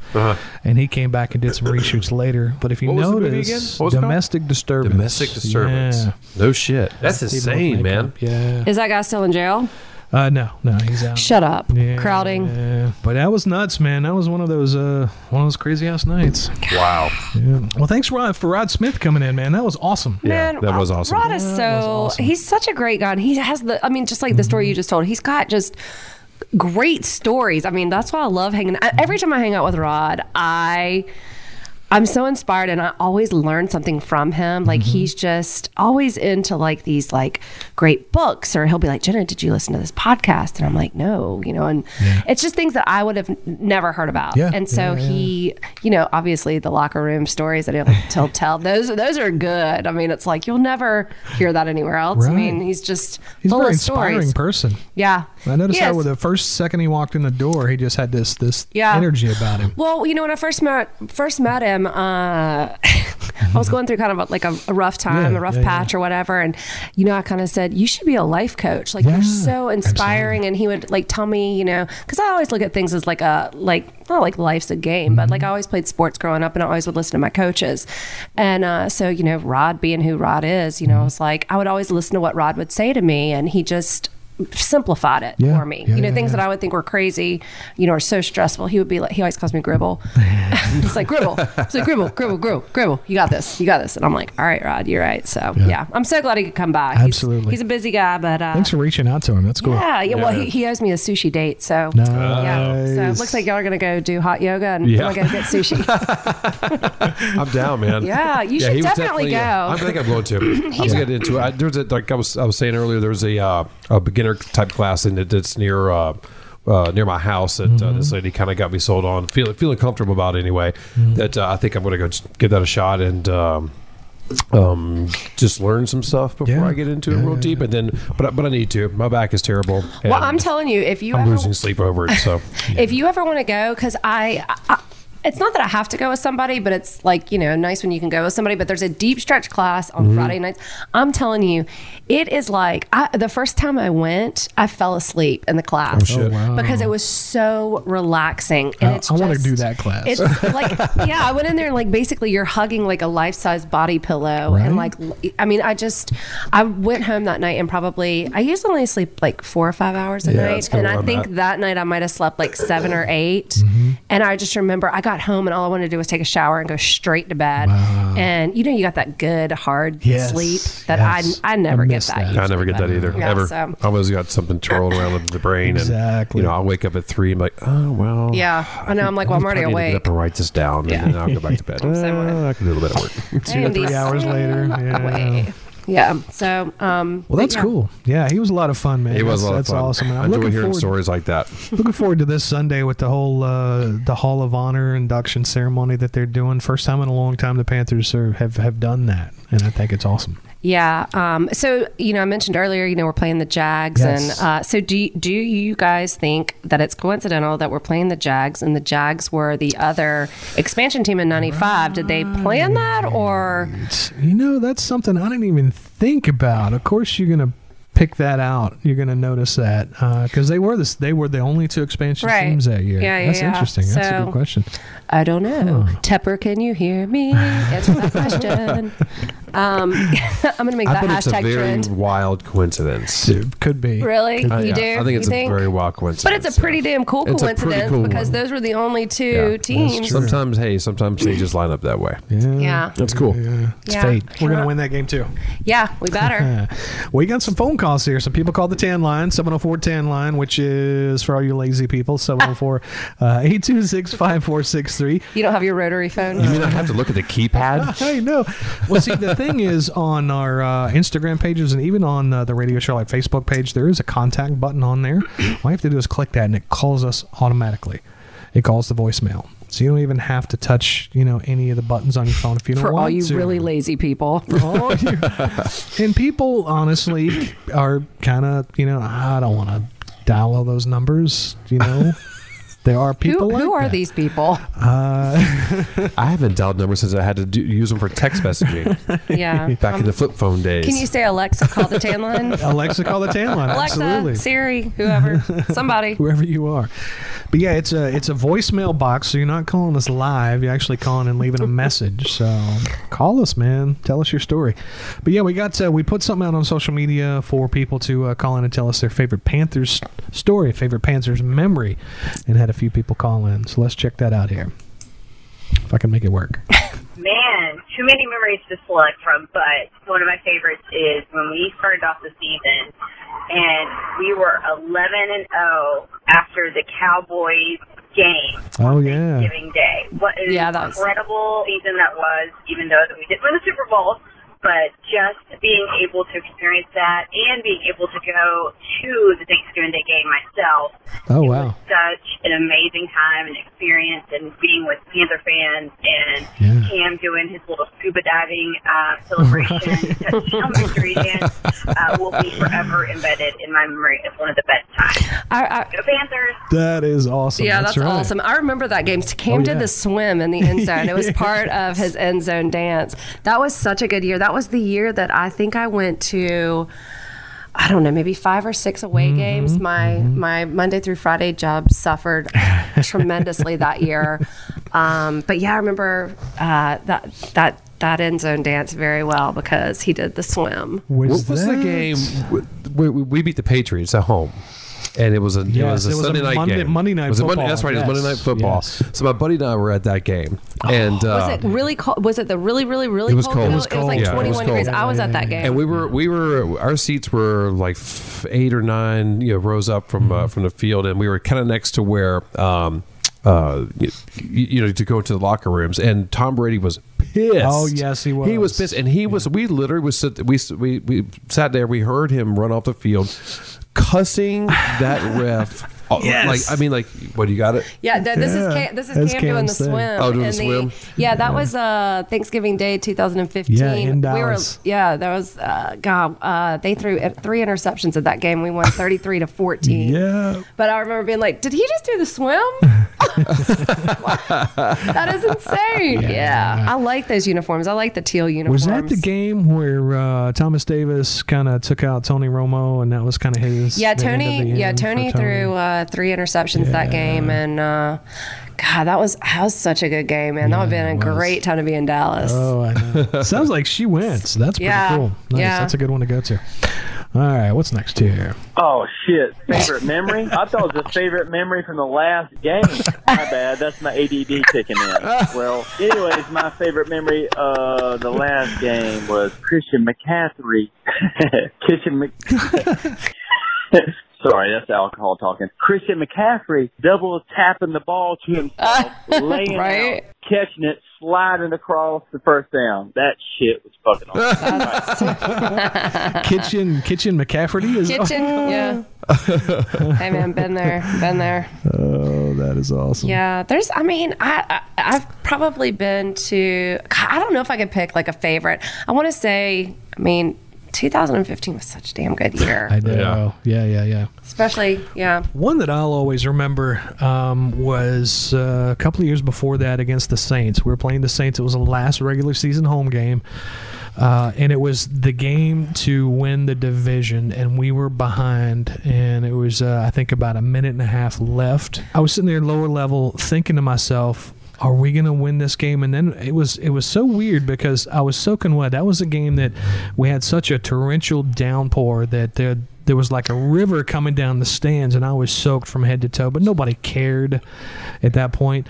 But Cam we got the ball back, and within a minute and a half came all the way down the field to win the game right at the end of the game, to beat the Saints, to win the division, and to go on. And that was just fucking amazing. So I remember that game exactly because that was the catch that Dominic Hickson caught. And there is the reason I remember this is because when I did a story on the Spanish commentators, that is one of my top favorite plays that the Spanish commentators do, because they just keep going, Hickson, and he catches it, and it's like, they go crazy, but that was an awesome game. I love that. Yeah. There was another one. It was another Monday Night Football game. That might have been the Super Bowl year that we had. We played the Colts. Monday night, again, it was cold, it was raining, we were drenched from head to toe. It went into overtime, and we ended up winning by a field goal. Might have been double overtime. Was that the one where Gano kicked the field goal? Yeah, I remember we were. Yeah, that was. I got some good ass memories. Yeah, that was it. I remember we were with our friends from Canada. They were in town, and we were sitting with the Roaring Riot. Yeah, the Manitoba. Jeff and Megan were in town, and we were sitting with the Roaring Riot in the upper level, and Gano hit that damn field goal. Oh my God. Jeff ripped his shirt off so fast. I'm like, it's freezing, but he's from Manitoba. It was so cold, but that was Gano saved the day on that one. I just realized I just caught a glimpse of your London hat. Yeah, man, rocking my London hat tonight. This time next week, I'll be hopefully packed by then. All right, let's see here. Hey, Ren. Hey. It's Angela from Charlotte. What's up? I just wanted to say there are too many Panther memories to choose from, but probably my favorite memory is moving to Charlotte the first year we went to the Super Bowl. The excitement the city had, just the way that everything was moving here. It was so amazing and awesome, and it felt so great. And that was the first year I lived in Charlotte, and just remembering how enthusiastic all of the crowd was and all of the fans, I just will never forget that. And to this day, it has continued to make me a Panther fan, and to be black and blue to the day I die. Black and blue, baby. Love it. Love it. Oh, yeah. What year was that? I can't even remember, man. There's been so many. They all kind of blur together sometimes. Yeah, I still can't believe it's been 25 years, man. I know. That's a long time. That's like my longest relationship is with my seat at Bank of America Stadium. That's hot. Section 112. What up? That's my section. I've been sitting in that seat since I was in high school. Yeah. So, wow. God, 25 years. Take me to a game. That's like what Rod's. Come on. Let's go. That's like Rod's saying tonight. Like, I mean, Rod's going to be 50 in March. Yeah. I mean, and he came to Carolina like in his early 20s. Yeah. I mean, or 25. But God, I just cannot believe that that's like flown by. Yeah. That quick. It's time for us to get a It Super doesn't Bowl. seem that long ago that I was sitting down there watching that stadium be built. Yeah. Man, we used to get four-wheeling in it. I remember, so in high school, I had a 76 Bronco, and I had some 33. I had some 33s on that with some Simpson racing belts. Yeah, like, dude, I was like into that big time. And so this guy calls me up, and he had a 69 Bronco, and so he said, "Hey, there's a big pile of dirt down on Moorhead." He's like, "You want to go like tear some shit up?" And I was like, "All right, let's go." So we came down here, and I mean, we had a lot of fun that night. We got some beers and well, I shouldn't say that, but we came down and we had some adult apple juice, and yeah, we came down and had a good old time. And but yeah, it was a huge mound of dirt, like huge. Do you remember that? I think so. Yeah. Yeah, and then they like built a stadium there. Time flies, man. Yeah, Time flies had so some quickly. good times. 25 years like that. Yep. So Sunday, I'm really looking forward to Sunday. I'm interested to see, like, they always do such a good presentation, and hopefully it's not going to be hot as hell. So the game last weekend, I was looking at all the pictures online, and I completely forgot that they're in a domed stadium. But I was looking at the weather in Texas, and I was like, God, it's 90 degrees. It's so hot there. And they're like, we're in a domed stadium. Y'all need to get with it. And I was like, oh shit. But I mean, I've been to that stadium before. Yeah. Yeah. Do you like? So I've been to a couple of stadiums that are domed, and I mean, honestly, like, obviously, I hated at the season opener being so hot because I was about to pass out. Yeah. But at the same time, I kind of feel like it's just part of football. Sure like, it go is. and stand in the. So they're talking about. I mean, I like it. I prefer it to be cold. For me. Yeah. But I mean, I think that's just part of football, is like going and standing in the rain, or going and being in the cold, or being in the hot, or whatever. But yeah, I've heard a lot of people say, I'm a real big fan. I wish, that we had I mean, because you have to have a dome stadium if you want to have a Super If you want to Bowl. host Super Bowl, yeah. So we want a Super Bowl. So Yes, I guess we do. maybe they can open that up. But I don't know. I mean, it's all right. That's I'm an done. undertaking. That's a big one. Well, hey, Panthers, if you need anybody to build a stadium, I know a really good architect firm. And we build stadiums. That is Shout out Do you Jenkins really? Pier. Yeah, so we just did, Jenkins Pier just did they're finishing up on the Health and Wellness Center up at UNCC. We're doing the Courthouse. We're doing the Federal federal courthouse. Y'all have federal clearance. Can y'all believe that? I walked by that today. I think they're doing I know they're doing a stadium up They at, gave you federal clearance? yeah, dude, I was nervous. Yeah, Sunday. I'm really looking forward to Sunday, but I'm really looking forward to the next Sunday. Oh, I know, man. Is it home or away this weekend? It's I home. thought you were going to say in London. I'm like, yeah, I'm flying No. over to London. No, this weekend. They're This doing the weekend Hall we're of here. Honor ceremony for the Well, I want to go. play. Yeah, it's gonna be good. Let's go. I don't know if I might do anything Sunday. I don't know. Maybe we'll hit Rod up for his Sorry, tickets. think about There you that. Rod, give me some tickets. Hook us up, Rod. No. Yeah, no. It'd be fun. yeah. Hell, even if I just went to tailgate for a little bit, then we could watch on TV. Yeah, Bars. yeah. My name's on the stadium. Oh yeah, you own one of the bricks. Hell yeah, I am. I'm an original PSL owner. Heck yeah, man. It's like having a star on the Hollywood Walk of Fame. I don't Have you have a ever lot. Have you found it? You know where it's at? Yeah, I know exactly exactly where it is. I've climbed up on that Panther many a times. I'm like, yeah. Usually at night, we're on non-game days. I do want to climb. One night, I am going to climb up and get on Jerry's shoulders. One night. Nice. One night. Yes, a little more Dixie vodka. Yeah, a little bit more Dixie vodka, but it will happen. We can make it happen tonight if you want to. Oh, yeah, it's just right around the corner, man. Send you off to London in style. Challenge accepted.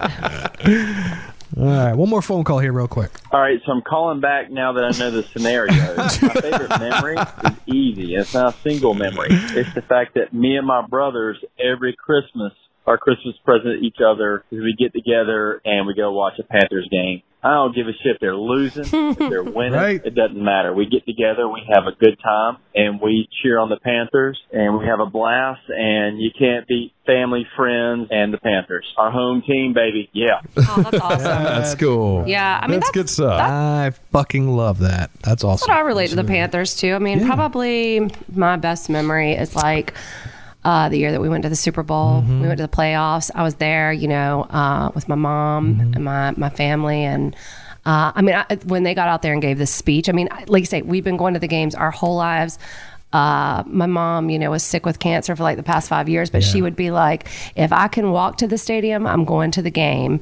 Yes. And I remember standing in there, it was like 25 years. And I mean, I saw grown men crying. Yeah. Like it was very emotional because I think that, you know, Panthers fans are just so loyal, and it's, you know, I keep feeling like it's Goonies. I'm like, it's our time. It's our time. So, I mean, you know, who knows what's going to happen with this season? Yeah. I mean, I'm on my toes though. I'm watching. Yeah. I know. I'm excited, man. Yeah. The last 2 weeks have been really fun to watch. Yeah. I know. Really fun to watch. I just always love seeing like somebody, the underdog, I Yep. guess. You know, Oh, I mean, yeah. this guy's filling in for Yeah. Cam while Cam's recouping, and He's got a lot of weight on his shoulders.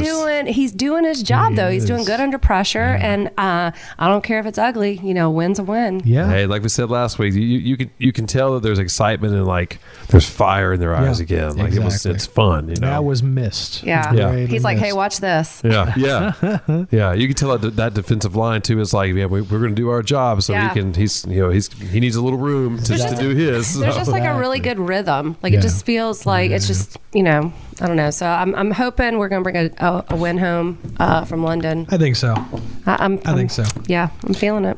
Want to give a shout out to some of these Roaring Riot chapters out there too. It's amazing that you have a team like the Carolina Panthers, 25 seasons in, but there are chapters of fans in every single state, and even around the world. So reach out to the German chapter. They actually have their own Carolina Panthers podcast called Keep Talking. That's awesome. Hashtag Keep Talking. So check them out. Big Panthers fans over there in Germany. They just had Oktoberfest in Germany. Yeah. Buddy of mine just got back.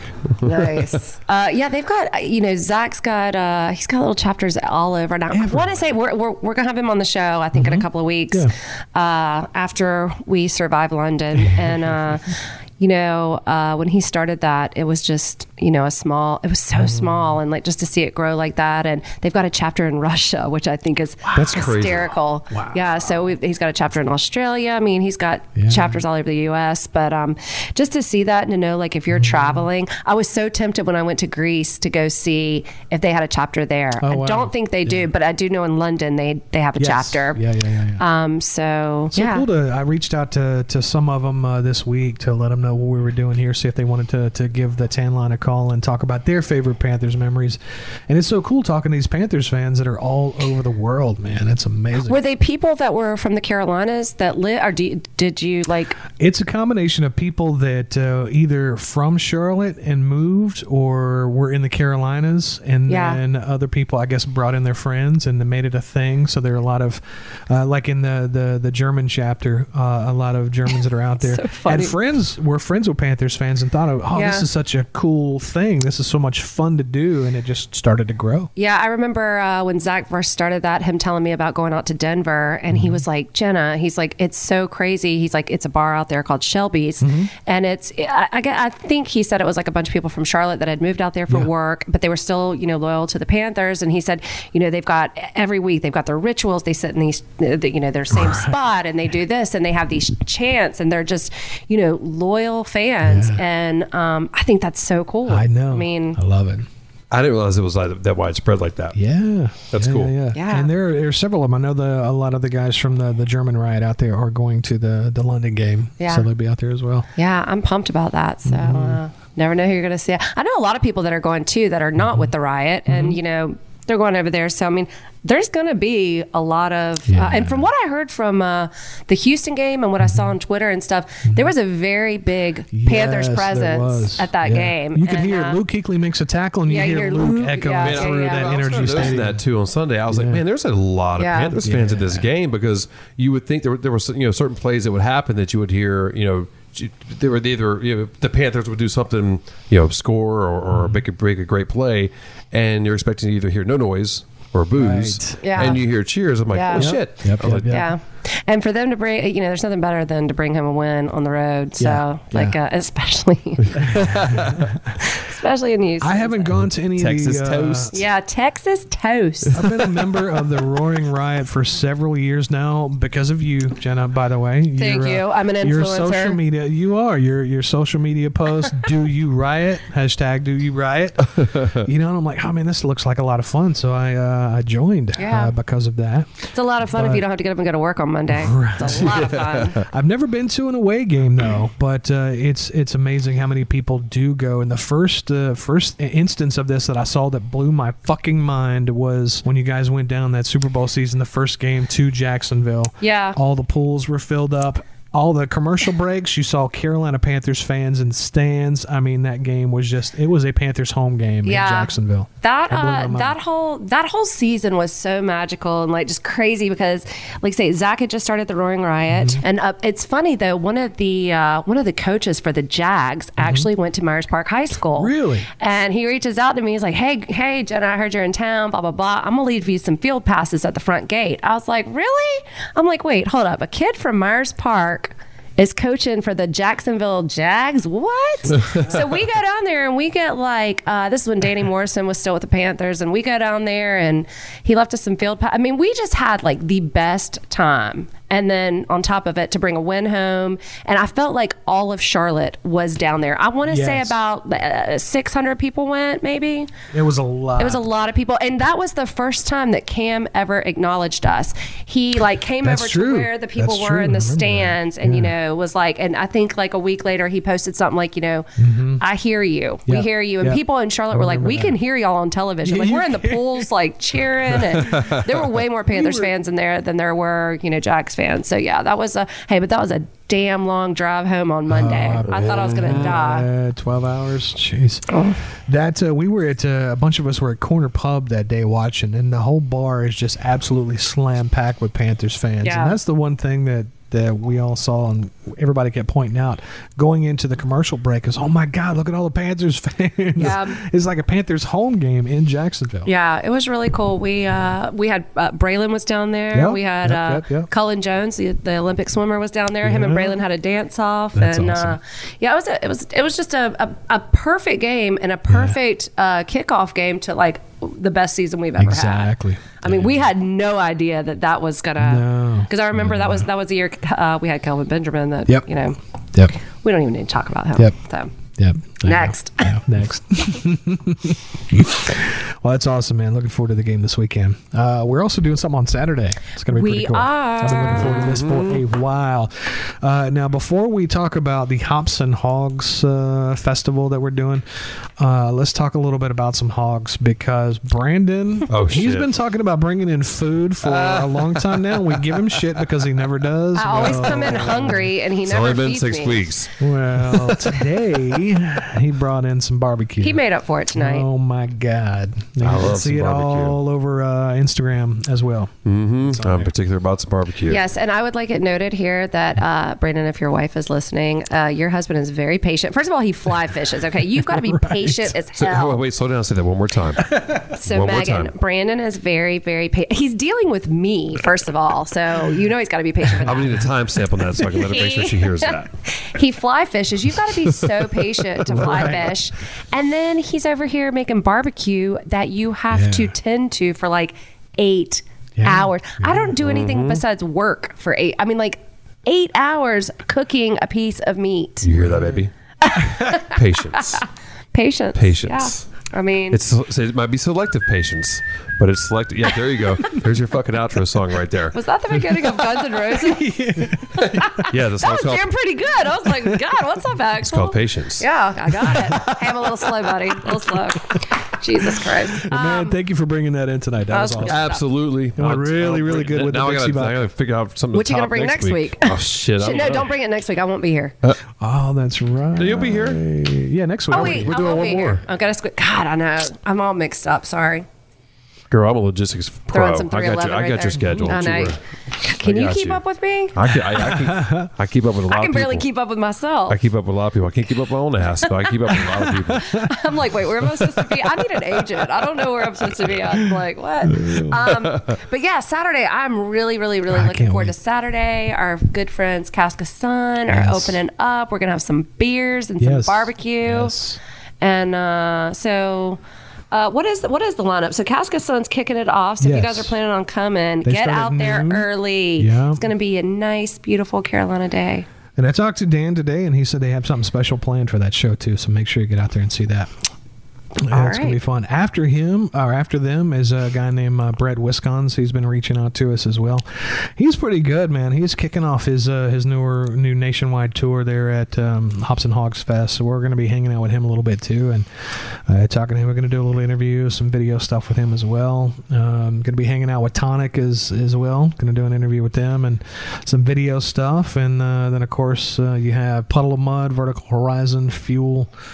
And Sister Hazel also. So it's going to be a good time. It's a killer lineup. Yeah, it's going to be a killer lineup. Yeah. This is going to be taking me back to my high school, college years. Yeah. I remember the first time I saw Sister Hazel, it was back when they used to, Kid Rock actually played in this gravel parking lot that was over here before these condos were here. Over on First Street. Yeah, on one of the Carolina Music Fest. Yeah, Carolina Music Fest. City Fest or something like that, yeah.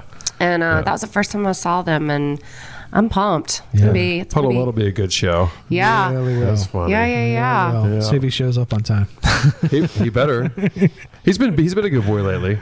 He has. Didn't you say you had a Puddle of Mud story? Yeah, I got a little one. Yeah. Yeah. Well, tell it. So when I was in a band, this is like in 2001 or 2. I can't remember what it was. We were opening for him.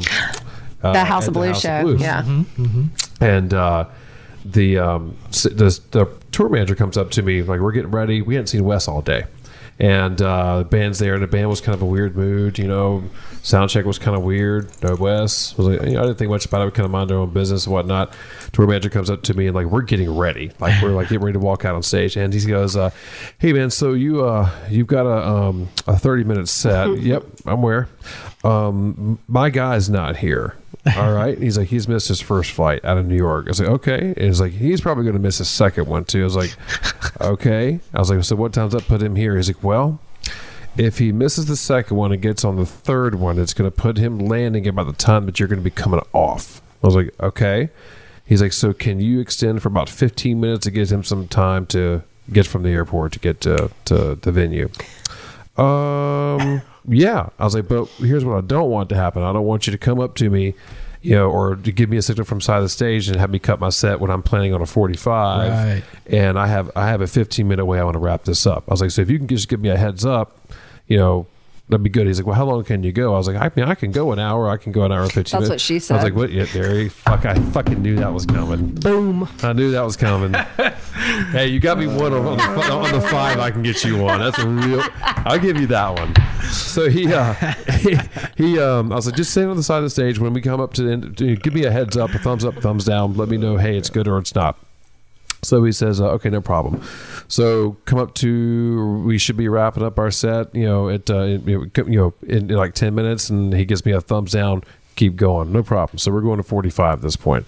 So we're coming up to about 10 minutes before the 45-minute set. It's over. I look at him and he gives me a thumbs up. I was like, perfect. Wrap up the show, walk off stage, pouring sweat, and we meet at the door, at the back door, coming in. So Wes comes in. He's wearing a Hawaiian shirt, jeans, and a trucker hat. I'll never forget that, man. Like, nice for you to show up. Yeah, and like aviators, and it's nighttime. And he walks in, he's like, hey, man, where's the dressing room? I was like, follow us. We're going up there right now. So we go upstairs. He jumps in, drops his stuff, never changes clothes. I hear some screaming, some yelling between him and the band. And they were on within like 20, 25 minutes, something like that.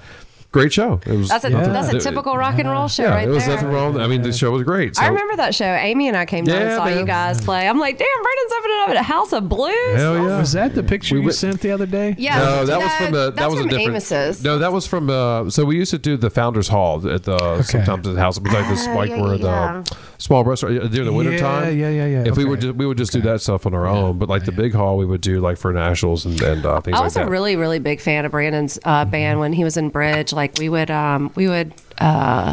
Band-Aids. We'd follow him around. We're like, hell yeah, these are our friends. And y'all would play a show at like Amos's. But when you guys got the show at House of Blues, I was like, all right, we're going to the beach. And damn good time was had that weekend. Man. They used to keep us down there on a regular rotation. It's all about my wife. Awesome. She was the merch girl and chased me around. I'm totally kidding. Totally kidding. What was the place? We would always end up at Crazy Horse? Oh my the God. after party? Crazy Horse. The Dollhouse. The Dollhouse. Oh, yeah. either one, man. God. I'm like, I'm here for the late night Or the breakfast. after deck. Late night breakfast. Oh my I God. thought you said after dick. Yeah. After Well, deck. that too. But we had a good time. I mean, God, we were like, I think we were freshmen in like college. Maybe. So 90. It was in 2000, 2001. So I was probably. That's when you had your 23. bleach hair and spiked it up. And man, I've been digging for pictures of Brandon. I just don't tag Brandon, or either Brandon untags himself in all the pictures that I have because he's I'll don't dig tag me, Jenna. Yeah, I'll dig some self-incriminating pictures up Hey, for you. I've got throwaway cameras with Brandon stuff on, like actual printed out from like Wolf Camera. I have banker boxes full of that. I do shit. too. I was looking through the other day. I have a bag of throwaway cameras that I am too poor. Well, I'm not too poor, but I just don't go. Same here. But I'm like, I don't even know if I want to see what's on here. Oh, you gotta know, man. You better do it quick before they don't develop that kind of shit anymore. It's gonna be like ancient. They're gonna be like, they'll have no process they're anymore. gonna be like, you gotta get your own dark room. Or it's gonna be so expensive that you can't do it by that point because it's. I never print anything, but I do have some good pictures of. Found some good pictures. Well, every time I would go see Brandon, it would usually be in the club and or the strip club, and you couldn't take a damn picture in there. They'd be like, no cameras. I'm like, I'm not taking pictures of that. I'm taking pictures of us. But that's awesome. Yeah. So anyway, this weekend is going to be awesome. I can't Hopefully wait. they'll be on time. And and I talked I like this a lot. I'm gonna try to make it out. At least when I catch them. They're good, come on man. out, get some barbecue They're with good. us, and I'm looking forward to it. Talked to the promoters the other day, and they were telling me that there are very few tickets left. That this week there's been a real big run on what's left. So. Well, they sold out their VIP immediately, and then I saw that like their GA tickets went down to like $20, and I mean that's a pretty solid. I mean, even if you're not familiar with those bands are all solid, and they're and of course I think Kaskasun is. I mean, I'm so excited they're opening up. I'm so excited that they're having some local guys open up. So. And they've got a lot of there's a lot of music stuff happening this weekend now I think about it. So there's Hops and Hogs, there's the Breakaway Festival. Oh yeah. Is that this weekend? God, it's early this year. Yeah, there's Breakaway Festival. I think Future headlines Friday night. I think I looked at the lineup there for Breakaway, and I'm old because I only think I knew one person on there. Was it Cascade? Is Cascade? Is that who it is? I think so. Yeah, I've seen him numerous times. He's amazing. I would love to see him, but everybody else is, Lil whatever. And There's Taking Back Sunday for 2 days. I saw That's right. Friday and Saturday, right? Yeah. Thursday and Friday. Thursday and Friday. Thursday and Friday. Take it back. I guess they're doing. So apparently they're going to flip a coin. Yes, I saw that video on Thursday night, and they're going to decide which show is going to be which album. I guess. Yeah. So wait, they're going to play like their whole album, or I don't know if it's the whole album. I assume so because they're going to flip a coin, and they're going to choose. Where are they playing? Is it Fillmore? Oh, okay. So that's the Fillmore Thursday and Friday. Can you hook me up with some tickets? I can get some tickets. Might know somebody. But and then there's the Carolina Uprising Festival up at Rowan County Fairgrounds, which is like I think Jeff Hardy's headlining one of the nights, but it's like 50 local and regional bands. What? Yeah, man. This has been in the works for a while. So that's Saturday and Sunday. Is it the 4th or the 5th? Yep, Saturday and Sunday, and Friday and Saturday, October 4th and 5th. at the Rowan County Fairgrounds. I mean, it's stacked and loaded. Yeah, October always flies by. I mean, like, I know, I'm man. going to be out of the country, and then I come back, I go to Bridge Day up in West Virginia, and then, there you go. then it's Halloween, and Yeah, they've got Jesus, man. Look at this lineup of bands on here. Like it's Uprising 2019 lineup. I mean, I'll just name off Broken Testimony. It's largely a more of a metal, like hard rock and metal, 50 watt Freight Train, Something Clever, Johnny Zostant. Oh, that's right. That's the kid that you you guys so saw. like 14. Is he 14? 15, I think. Yeah, he's playing it. That kid is gonna be Jeff Hardy, which he's a huge. wrestler, right? He wants to come on the show too. I want to have him on the show. We get him on there. That kid is cool do you know, stuff. after we went and saw him, I had a guy that I work with. He came up to me and he was like, I saw your post on Instagram. He's like, that kid goes to school with my son, or went to school with my son. And he was like, he has been like that talented. Yeah. You know, he's like, you know, but I was like, God, that I cannot believe he's not been signed by somebody. Well, he was up in New York this past week. Yep, Really? he sure Doing was. what? What was he doing? We'll talk more about that another time. Yeah. All right. Well, we do need to get him on the show because he is somebody's going to sign him and he's going to be gone. Yes. Yeah, you need to go see if you're not going to one of the many music things this weekend. Make sure you're going to that to the Uprising Festival. I mean, he's on it. Reason to 16. Find. Yeah, there's Reason to Find's on the show. Scars Remain. I mean, dude's loaded. Yeah. Loaded with That's bands. awesome. This is my favorite time of year, man. I know, All right? these festivals and everything going on. Oh, Falling Through April's on it too. Shit, Oh, dude. no shit. Yeah, I I like them a lot. I have a show on. I have a show on Saturday. I might see if I can get someone to cover so I can go check all this stuff Yeah, out. come hang I out gotta with make some us. rounds, man. I'm gonna get a driver, so I don't have to park anywhere. Get a driver. Just take me around. Let me get it on that. Let's go. You need to come up. I'm sure you know someone. Of course I do. Pride Limo. I'll call Pride Limo. They're amazing. Yeah, They take man. good care of us. Lots of stuff this weekend. That's but- killer. Yeah, this weekend's going to be great. I'm looking forward to some barbecue. I think on Friday night I might get off my adult job, my 8:30 to 5:30 Yeah. job. Wait, that sounded like that kind of job. My adult job. My job where I have health insurance. Yeah. So, So the other. where is your so wait, adult hold on. It's at an architect firm. Wah, wah. Is that what they call it these days? That's what it comes up on when you run your credit card. No, so the other day I called Brandon up, and he's like, dude, what the fuck? And I'm like, what? And he's like, when you call me, it says Jenna Jameson, and then it says, what is it? Your mom goes to college? And I'm like, what? He's like, Didn't you used to be able to put like something like a slogan or something into that's your... my slogan. My mom goes to. I mean, I know it's from I Napoleon would have put it in Dynamite. there, like you would have to have done it. Is that Oh. what it says? Yeah, but Is that what that's, it's from, I it's mean? from Napoleon Dynamite. Okay, I Yeah. didn't know that. Are you? So that's been in there for a very long time. I've So had are the you same number sure since high school. You haven't like at some point in time put Why would something I have in. had your phone? No, not on my phone. There's people that have stuff that pops up on my contacts. Maybe on my A MySpace slogan or page. a one-liner will be. Interesting. I think it was something like that. Maybe like on it was my MySpace attached to it, page? and it was just saved over for years and years. Jenna Gribble. My mom goes to college. Your No, mom it goes says to your college. mom goes to college. Your mom goes. Yeah. No, that's from Napoleon Dynamite. And I mean, I used to have a T-shirt that said that, but That's a trip, man. I don't know, but that's so funny that that's how you have me in your phone. I've And I met don't- I I've don't met her. even She's know- awesome. Yeah, we talked about that. I don't even know where that would have come from. Like, I don't know why. That's I funny. put that. Uh-huh. That's how long we have been friends. That's what I'm like. People, what?